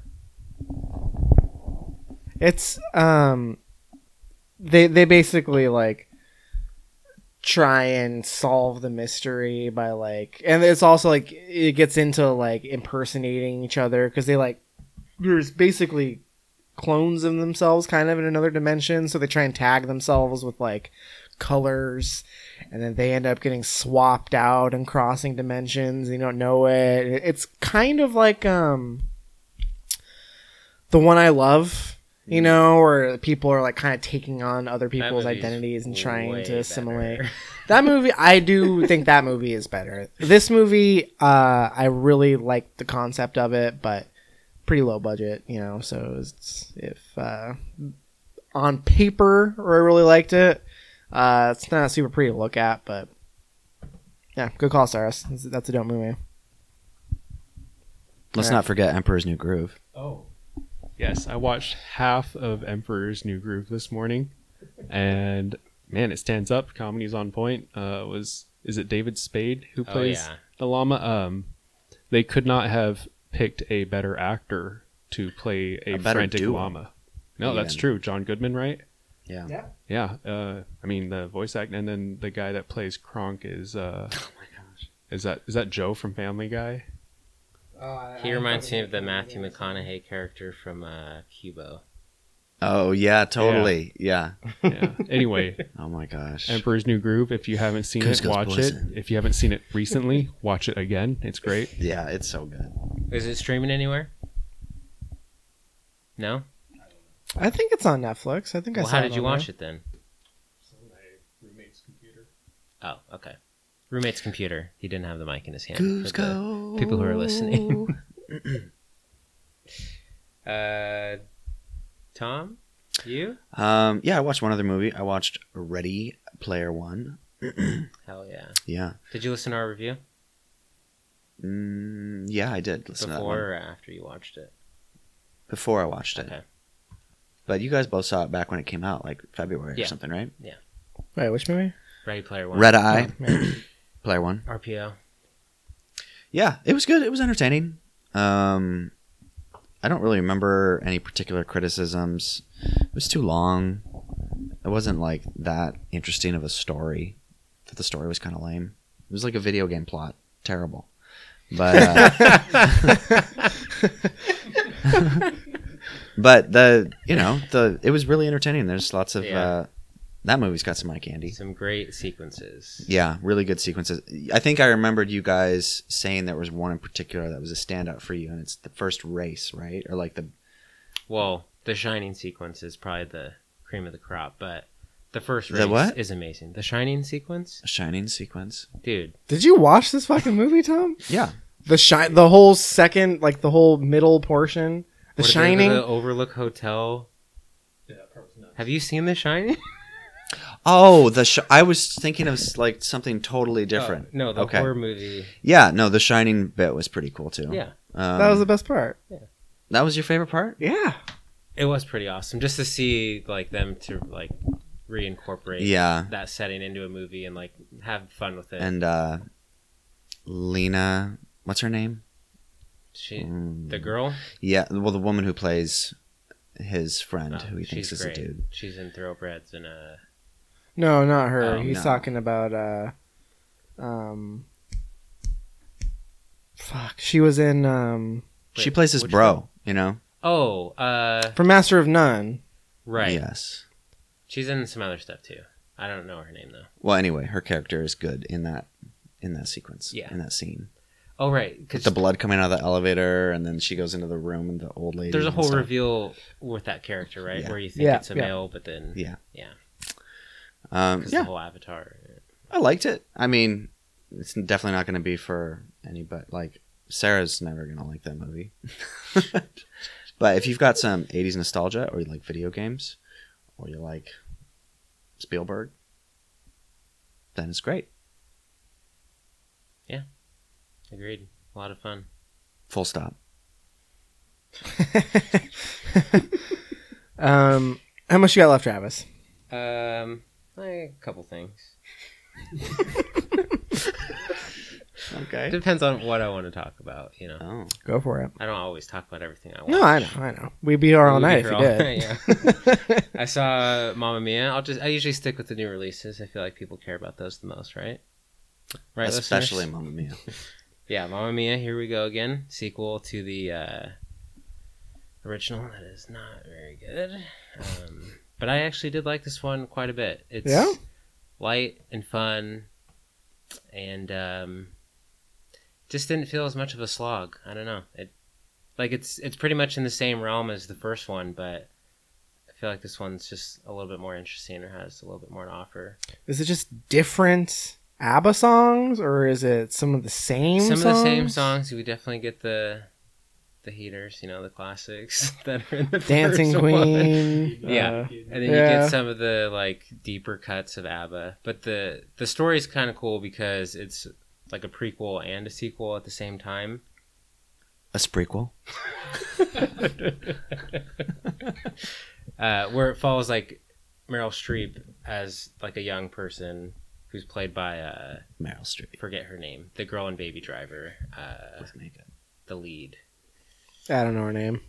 I'll pull it up really quick.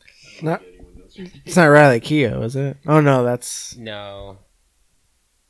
It's great. Not my thing. Madeline something. I don't know. My thing's not loading either, so it doesn't never matter. mind. But anyway, The chick from Baby Driver. Yeah, so she plays Meryl Streep as like a younger woman, and then it shows her like getting involved with the three fathers. If you've seen the first movie, you know like there's the three fathers in the movie, and Pierce Brosnan, Colin Firth, and that other guy. Oh, Lily James is who you were thinking of. Her, yeah. I forget the other actor's name. It's like a Tom Wilkinson. Why can't I but it's picture not. him? I think he's the guy from Girl with the Dragon Tattoo. Spoilers. Spoilers? Like what? The guy at the end, like the reveal. Is, The bad dude? Yeah. Yeah, that guy. The one who gets owned. He's like the mean It's one of the mean math guy oh, God, from what's Good Will his- Hunting. Skarsgård. It's one of them. He's a Skarsgård? I'm pretty sure he's. I got the cast list pulled up here. O.J. Simpson. Oh no. I said it's directed by Ol Parker, but my eyes. Oh, directed by O.J. Simpson. What? Stellan? Is that a name? Stellan Skarsgård? Stellan Skarsgård. Oh, yep, that's who it is. Okay, nailed it. Stellan Skarsgård. It's Anyway, Mamma Mia. Yeah, I don't really have much to say other than it was enjoyable. It's like I'd say it's like a lesser Crazy Rich Asians, kind of the same vibe. 1.5 stars. No, 3.5. We're on my scale right now, Tom. Oh yeah, not yours. Yeah, I don't really have much to say. If we were doing a full review, I'd be well prepared for this, but it's also been probably like a month since I've seen it. Yeah. It's probably all kind of just dissipated at this point. Yeah. Sign of a good movie. Worth the watch, better than the first one, if that's a glowing endorsement. Sure it is for somebody. Yeah. Someone out there. Me again? Oh, I watched that documentary on Hulu, Minding the Gap. Skateboarding one, right? You told me to watch this? Minding the Gap. First I Googled Minding the Gap, and I was like, nope, that's not it.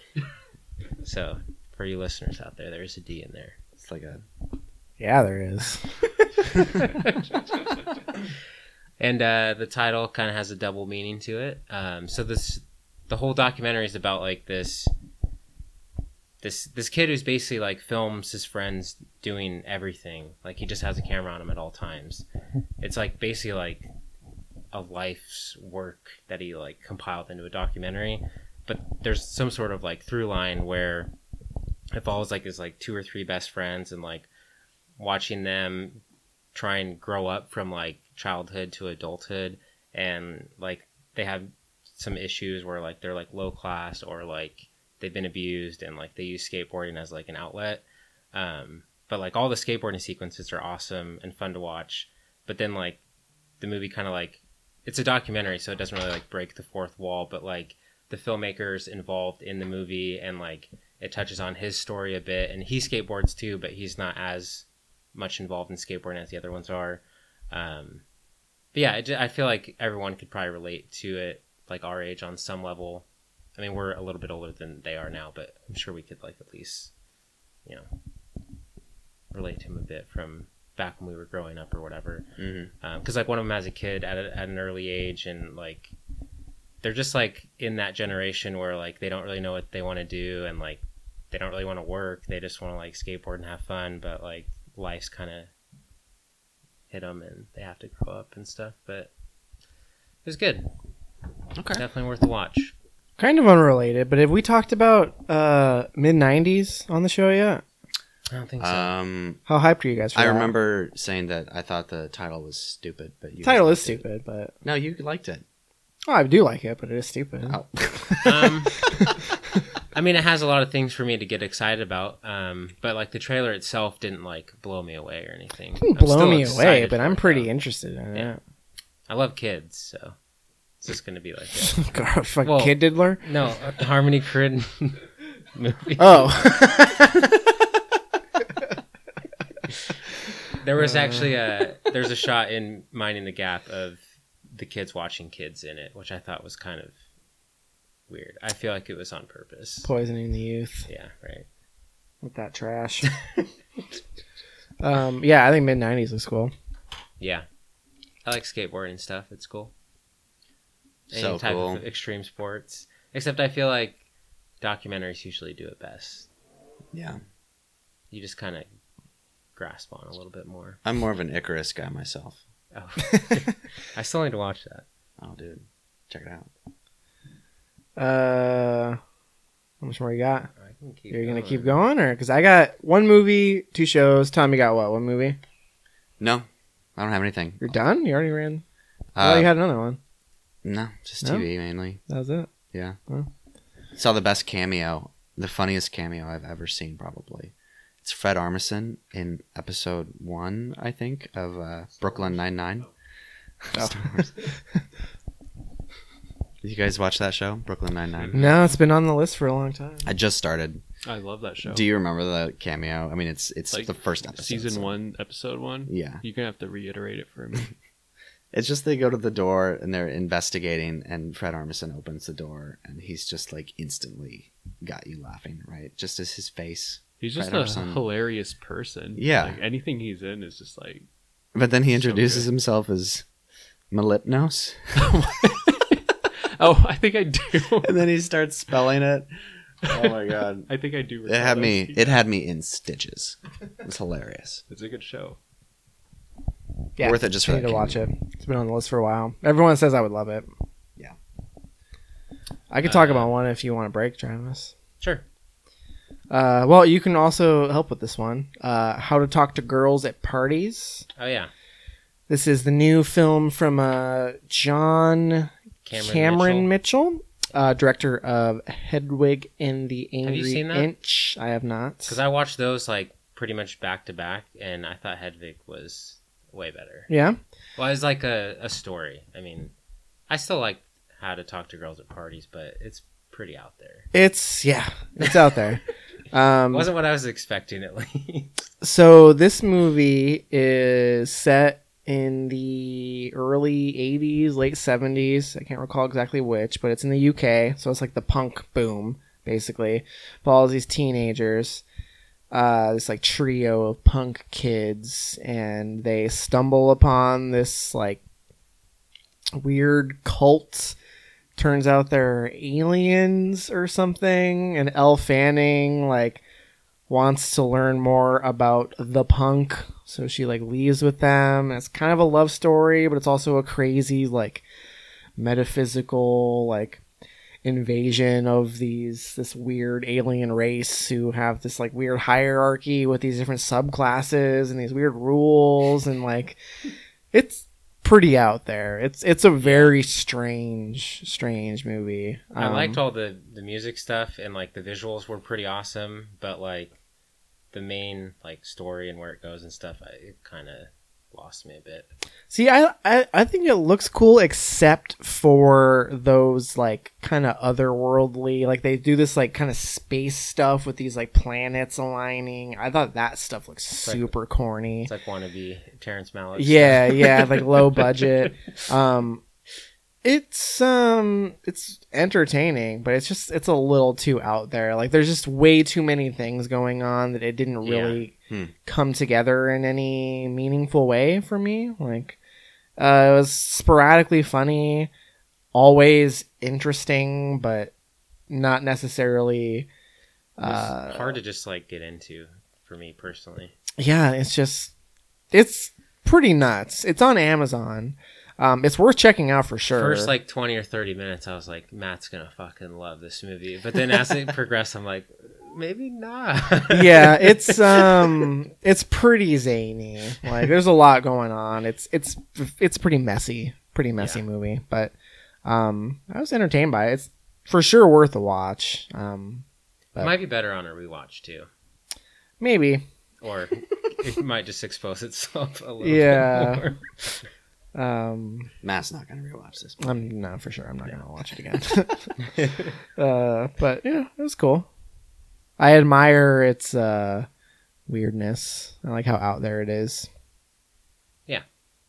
The only other things I watched 2 magic shows. I watched Magic for Humans, which is a new Netflix original series. It's pretty good, actually. So if you better than Dark Tourist. What does that have to do with? Well, I mean, if I were to start one of these trashy shows that you've watched, Dark Tourist is not trashy. This show, it's not trashy. Magic for Humans is. It's very feel good. So this show is for anyone who likes magic but thinks David Blaine takes himself too seriously. Because this guy is very good. He's a very good magician. Some of the tricks that he does like blew my mind. But he's also just a very likable guy. He's funny. Like each episode has a different theme. So the tricks are revolved around a theme, and it's like a mix of like street magic and then like staged magic experiments. Like, you guys may have seen the clip, but it went viral. One of the segments in one of the episodes is they convince a guy that he's invisible. So like all of the people that are in this crowd are like from Craigslist. They're just like they're in on the trick basically. So he makes a person turn invisible, and then this guy who's not in on the joke is like, oh, that's crazy. So then he makes that guy invisible, but he's not. So he takes the thing off, and the crowd reacts like, oh my God, that's so crazy. And the guy's just in his chair, just like scared out of his mind. Just like, and then the magician like has to take an emergency phone call. So then the guy who thinks he's invisible is just like walking around the park, like touching people. At one point he like lays down right next to this couple, and they totally know he's there, but they're ignoring him. So he's basically acting like he's invisible, but he's not. It's really funny. That sounds dangerous. It's a very entertaining show, and if you like magic, it's pretty dope. And then the other one is The Road Trick, which is also on Netflix. Yeah. Slightly douchier magician. It's a whole like subgenre. Magic documentary. Yeah. The Road Trick sounds like a prostitution documentary. It's this were these like on your list of because you watch Dark Tourist? I don't know. Maybe I don't know how the dark. Because you'll watch anything that Netflix puts on. Yeah, dude. Package. All these sweet magic shows. This one is this like stage magician who like goes to Europe, and he just goes to different European cities and like tries to connect with people through magic. It's not as good. I don't know why I watched it. Not recommended. That's about it for me. Binge watch it in one night. It's not very good. It was more like 3 days, but I don't know why I just committed to it, I guess.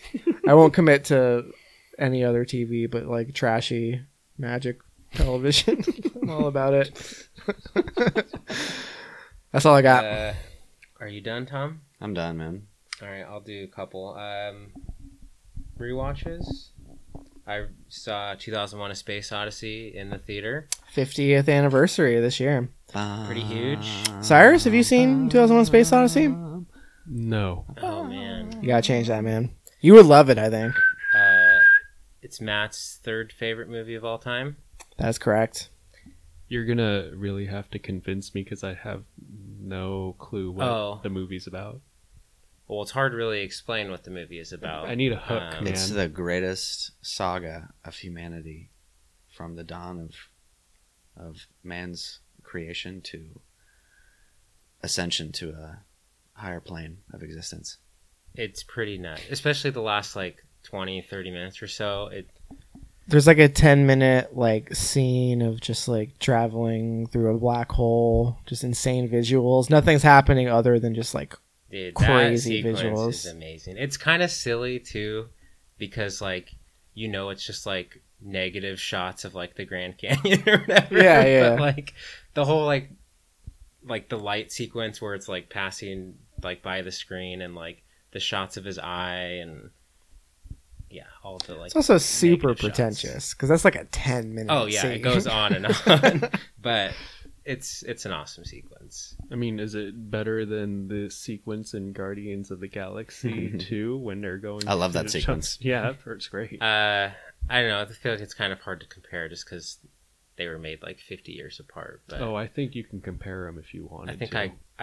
One's funny and one's sincere. I'll give the edge to 2001 and probably a lot of. So which one's the funny one? Yeah, you're asking the wrong person. This guy hated Ragnarok.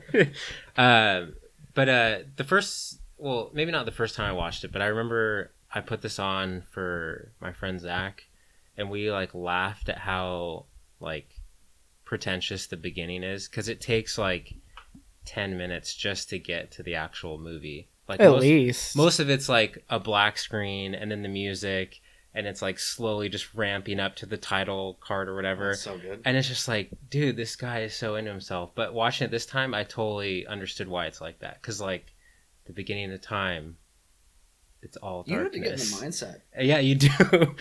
You can't watch this like put yourself half there. Is this a movie that I should watch sober or otherwise? No, definitely not Otherwise. sober. I feel like on a first watch, Yeah. probably sober. Yeah. I think, but on rewatches, it's a good one to watch stoned for You sure. want some of that devil's lettuce. On a first watch, though, it's hard enough to kind of comprehend it and get into Draw it. the parallels and stuff. Yeah, The so through I line. think sober the first time, every time after that, whatever your drug of choice is. Yeah. Well, I've seen it. I talked to Matt about this a bit, but I've seen it a few times, and like there was stuff this time that felt completely fresh, or like I just don't remember it at all. Like even like the lip reading sequence, like I don't remember, and even, that's like a big part of the movie. I feel like as far as like plot points go. Yeah. But yeah, like I don't know, it's just like so audacious, and like no movie can compare to that, especially from like the 60s. Like he was just working on a level that no one can compete with, and it still holds up and looks amazing today. Like Yeah. it's crazy. There's only the only things that don't really hold up, and it still holds up, but like the monkey costumes, like they don't look great in the Donna Man scene. Like I still They're feel like they fine, look but- good, and like I feel like the actors do a good job like portraying age. they do, it shows its age. There, Yeah. you know what I mean? Because the space station stuff, like Oh, it yeah. still looks amazing. You can definitely tell it's like a painting of Earth though too, but it still looks good. Yeah. But like the space station sequences where it's like the classical music, like that stuff still looks pretty good actually. Yeah. It is a slow movie, but it's definitely worth it, and like it's probably gonna go over your head the first time or two. I still can't even really make sense of what's going on at the end of the movie. But like it's basically just like about how like it's just like a movie about evolution, and like how eventually you get to a point where you evolve into this other being or existence. You should check it out, Cyrus. I think you would like it. Yeah, I think that sounds pretty interesting, actually. It's awesome. I would definitely try and see it on the biggest screen possible. So In the highest definition. not a MacBook Air. No. How's my Android? I forgot that screen there's. No, please don't do that. That's like watching Dunkirk on your phone. Don't compare them. Oh, I can't. No. They're up there. What? Yeah, as far as filmmaking, yeah. What? Oh yeah, cream of the crop. Ah. Let's not get into Dunkirk. I like You brought it up. Well, I was just Dunkirk's saying good. you should. Yeah, but do you worship it? I mean, I don't worship He probably doesn't anything. worship any movies. So, I have a shrine in my bedroom if you want to check it out. I mean, does it have candles? I mean, there's a lot of candles around here, I'm noticing, actually. It's very sensual. That's what we were going for. It's just a vibe. Sensual. That's also how I would describe Travis's relationship with Dunkirk. Very sensual. I describe it as predetermined. No way. No. I'm not writing my own narratives, all right? Yeah, we're writing it for you. Yes.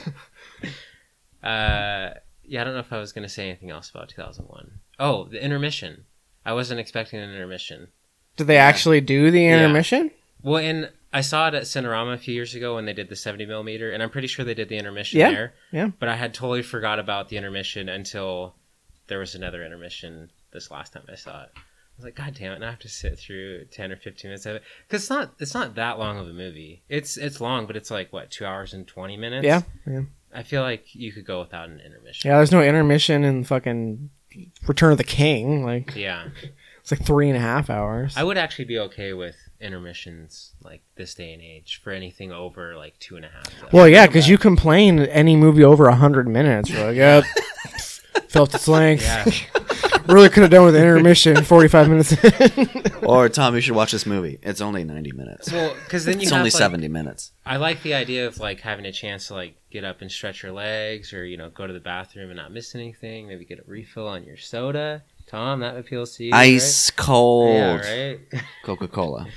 But I feel like movie filmmakers who make long movies need to reintroduce the intermission. That's actually something I noticed when I was watching Crazy Rich Asians yesterday. Was they had this introductory where it was like them eating popcorn and drinking a really nice tall cup of Coca-Cola. Are you talking about the Regal short films? Yeah. That we Dude, adore that's on this why. podcast? That's why I buy the Coca-Cola. I know. I regretted not buying a Coca-Cola watching that. And I feel like they inserted that way too late into the Yes. thing. They Why should isn't have put it that earlier. before the trailers? I don't Right. get it. They would make so much money. Right, because at that point, I'm like too invested in planting my ass in that seat and not moving. Yeah. So Well, and you got maybe 2 minutes before the movie starts at that point. right, and then when I did want to get a soda, they're like, "Oh yeah, we're all cashed out now. Can't get a soda." I'm like, You seen a movie at like 11:30 at night or something, or what? I went at 10, and then I got up because I really wanted a soda at that point. They stopped serving stuff?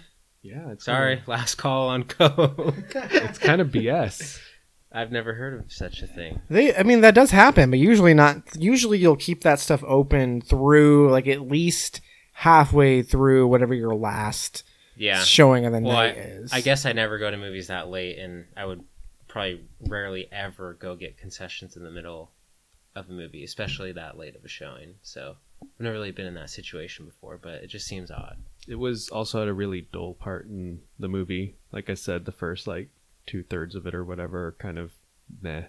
So Okay, whatever. Well, I've rewatched Inception. Been a long time. I know people adore that movie. It's better than Dunkirk, that's for he's sure. My boy, but after he did Dunkirk, I feel like he kind of shot towards the top of the list. It's not better than Dunkirk. It's absolutely better than Dunkirk. And I do really like the movie, but I feel like it's on a certain pedestal. So I just feel like I don't like it as much as other people do. You want it to be knocked down a peg? I want it to like it more than I do. But yeah, I guess I don't see why people love it so much. I really don't think it's as good as Dunkirk because it doesn't have Tom Hardy in a mask. Yeah. So it's really doesn't You had me hit for like that the level. first half of that sentence, and then you kind of went down a different path. But You thought he was going to be earnest, and instead it was a punchline. It's like I really like this guy. Oh, okay. But anyways, Inception, it's cool. The whole dream thing is cool, but I feel like the dreams could be a little bit more inventive, than they are. You weren't satisfied with the city folding in on itself? No, I just feel like if you have that capability to go nuts with dreams, they should be a little more crazy or interesting. And the movie's also just kind of silly. They're pretty interesting. If you break it down, it's a very silly movie. We're talking about dreams within dreams, bro. Yeah, infiltrating people's dreams or minds or whatever, and it's a total I don't know. I feel like this would be a teenager's wet dream as far as a movie premise. What? Infiltrating people's dreams into action sequences where it's a heist, that just sounds kind of childish to me. If you really break it down, you know what I mean? I don't know if it sounds childish. Not childish, I guess, but adolescent-ish, teenager-ish. You don't agree? It just seems kinda, I don't really know what you're... the whole idea of the movie, it seems kind of silly. Yeah, it's kind of silly, sure. I don't Yeah. really know what that has to do with, Well, I would equate, silliness to, maybe not being youth? as, yeah. I think I kind of know where you're getting at with it. It does seem like it lacks some of the maturity of some of Christopher Nolan's other movies, like Dunkirk. Or Interstellar. Or Interstellar, Yeah. definitely. There's kind of, it's, I don't know, it definitely hits that kind of, there's a lot of cool, edgy action scenes and stuff like that, but it seems like the scenes are just there to look visually great, Yeah, well, and the action itself, to me, is kind of underwhelming. The hallway sequence, I know that's the scene that everyone loves, but, I don't love that one. it doesn't do that much for me. And, the end, sequence where they're, in the snow, that's probably, the highest high in the movie as far as action goes. But there's really nothing that stands out as far as, sweet action sequences. Everything in Dunkirk is better. like Mad Max Fury Road, like even like John Wick or like the Raid movies, like they have way more exciting action sequences than Inception does. Is like The Matrix fused with James Bond. Yeah, that's a good way somewhere to put in it. between. But even like The Matrix, I would say The Matrix has way better action sequences than Inception does. I gotta rewatch The Matrix. Yeah, still holds up. Greatest movie of all time. I thought that was 13th Warrior. Well, they were probably tough for me to split when I was 16. But yeah, where do you guys sit on Inception? I think it's great. Liked it. Love it? Sure. Star rating off the top of your head? Probably like 4.5. Okay, that's but I haven't seen it in forever. Yeah, 4.5. Oh, okay. Okay, so I guess maybe we're in agreement. I'm just pointing out the flaws to a more extreme degree. Are we done? You're the one who's still going, Everyone's bud. looking at me. Oh, okay. One last movie. Everyone's dying to hear about this. I watched. This was popular demand. 1973 classic, Walking Tall. Not the one with The Rock. No, because it's from 1973. The original, not the remake. It's starring the guy who's Brandy's dad in Joe Dirt. Joe Don Baker. I don't know. It's Brandy's dad in Joe Dirt. Yeah. Who's Brandy? The love interest in Joe Dirt. Joe Don Baker. Anyways, it's like a exploitation movie. If you want to see this dude beat the shit out of some townspeople with a big stick, then this movie's right up your alley. Doesn't have The Rock, so I'm not really sold. It's pretty low budget. It's just like a pretty like generic or like small premise. It's basically about this guy who moves to this small town. It's like got like a corrupt like law justice system, and he wants to go in and like make things right. So there's like something that happens that basically sets him off to want to do this, and he eventually becomes like the sheriff, but then he's almost like turning bad because like he's getting like a feel of this power, but then he kind of goes back again and is good. But yeah, I feel like it was kind of ahead of its time because it's like dealing with like class and like race, and then just like a flawed justice system, and like how there's good and bad within a justice system. There was a lot in this movie given what it is, because it's just like a low budget like exploitation movie, but there's like a lot of like commentary in it. And I never saw the Rock version, so his weapon Neither of did I. choice is a stick. I think his is like a 2x4 in the Rock version, but in this it's just like a thick branch that he was like carving. Yeah. All right. Yeah. It's on Amazon Prime. I mainly watched it because I was talking to movies with my uncle a while back, like last summer, and we were going over movies, and he's like, "Oh, you have to watch this one." And I saw it on Showtime or Stars, so I like started like the first couple minutes of it, but it was like full frame. I was like, "What is this garbage?" I was like, "There's no way this movie was like made back when it was full frame was like the norm or whatever." Right. So then when I popped it on last night on Amazon, boom, widescreen HD, and I was in. I think that's it. I could probably, ramble on about a couple other things I've watched, but I'll save everyone. I'm satisfied. I think, I think we're good. Cool. Okay. Well, that's going to do it for this episode. Next time on the show, The Predator. Oh my gosh. It's going to be huge. New one. Yes. The new Predator, directed and written by Shane Black, who did The Nice Guys, Iron Man 3. Starring Old Chiron from Moonlight. Oh, really? Yeah. We better watch all of the Predator movies in preparation for this. So there's what? 3 of them? 5 if you count the Alien vs. Predator ones? I was going to say, are you going to include all the offshoots like in that Are you committing universe? to that? No. Are we committing to that? Because I'm not committing to that. I'm just throwing it out there. The first one's on Netflix. The first one is amazing, and I have it on 3D Blu-ray. Yeah, it's It's the third best action film of all time. I'd have to do my research, but I'm probably right there with you. Also coming out, White Boy Rick. Oh yeah. And The Nun, latest film in Travis's favorite cinematic universe. Who cares? The Conjuring. Oh. Yes. Well, the fact that the Conjuring universe exists. Fuck off, movie.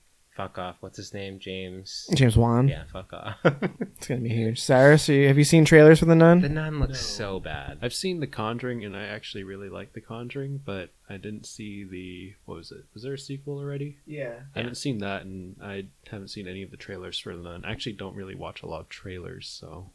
Good on you. So, trailers are the worst. The Nun is a character from Conjuring 2. Similar to how Annabelle was a spin-off of the first Conjuring, this is a spin-off of the second Conjuring. So, See, I tried watching Annabelle, and I just couldn't get into it as much as I did The Conjuring. The Conjuring is dope. What a piece of shit franchise, by the way. The first Annabelle was supposed to be terrible. The second Annabelle, I heard, was actually supposed to be pretty good, right? Yeah, but 3 spin-offs, like 2 different characters, like... Hey, dude, we'll make money. Fuck off, James Wan. So Predator, The Nun, White Boy Rick, Peppermint. I know Haley wants to see that. 2 of those. We'll see. The Predator for sure. Oh yeah. No offense, Haley, but who in their right mind wants to see Peppermint? What's Peppermint? It's the new Jennifer Garner, like Punisher-esque. Taken-esque. Oh my god. It's directed by the guy who did Taken. It looks terrible. I might watch it just to make fun of it, though. Might as well. I got A-list, you know. What else am I going to do? Watch Walking Tall? Okay. That's going to do it for this week. Cyrus, thank you so much for joining us. We'll hopefully have you back another time. If you'll have us, we'll have you have us. Yeah, actually, I do want to see The Predator, so I might come back for that one if I'm invited again. Feel free to bring more pork belly if that's something that you're trying to do. If you're into that kind of stuff. I may or may not. It just happened I had a shitload of it, and I was going to pawn it off on you guys in the case that it was terrible. So thank you for being science experiments. Did you just feed us bad meat? It did say the expiration date was sometime in 2017 of December. However, it was in the freezer for the whole time. That's fine. So. When he said he smoked it, he just let it sit out in the sun while he smoked cigarettes next to it. It was from a couple weeks ago when it was real smoky out. Yeah. It was your ashtray for about a week, and then... Oh, that was your rub, just cigarette ash. Oh my god. I actually just let it sit out on the porch for a while and put kind of a cage around it so that the raccoons couldn't get to it. We have a really big raccoon problem, and our dog keeps trying to fight it. The raccoons, that is. It's won like 2 of the fights out of like 3, so yeah, it's pretty bad out there. Does your dog have its rabies shots? He does now. Okay, good. After he contracted rabies from a raccoon. Right. One of my dogs went after a couple raccoons and he just got lit up. Oh no. They destroyed him. Yeah, and this dog, for reference, is about the size of Matt, so... Yeah. Whoa. It's a big-ass dog. Not that I'm a big-ass man, Whoa. but You're for dog. human. To a dog, yeah, you're a giant dog. He's a Malamute, yeah? Yeah, he's a Malamute mix. Actually, he's my roommate's dog, but I kind of steal him sometimes, so, yeah. I got money on your dog then, for sure. Mm-hmm. Yeah, he's pretty big. I think he could probably eat Matt, but Matt's convinced he can fight a warthog too. Matt, so. could you eat his dog? I forgot about that. That's a conversation for another time. Not getting into the warthog thing. I get heated. That is another show. What can Matt like? Okay, so that's going to do it. Thank you, everybody, for listening. Like us on Facebook. Follow us on Twitter. You know the drill. Tell your friends. We appreciate it. We'll be back in a couple weeks. Thank you all. We'll be back. Bye.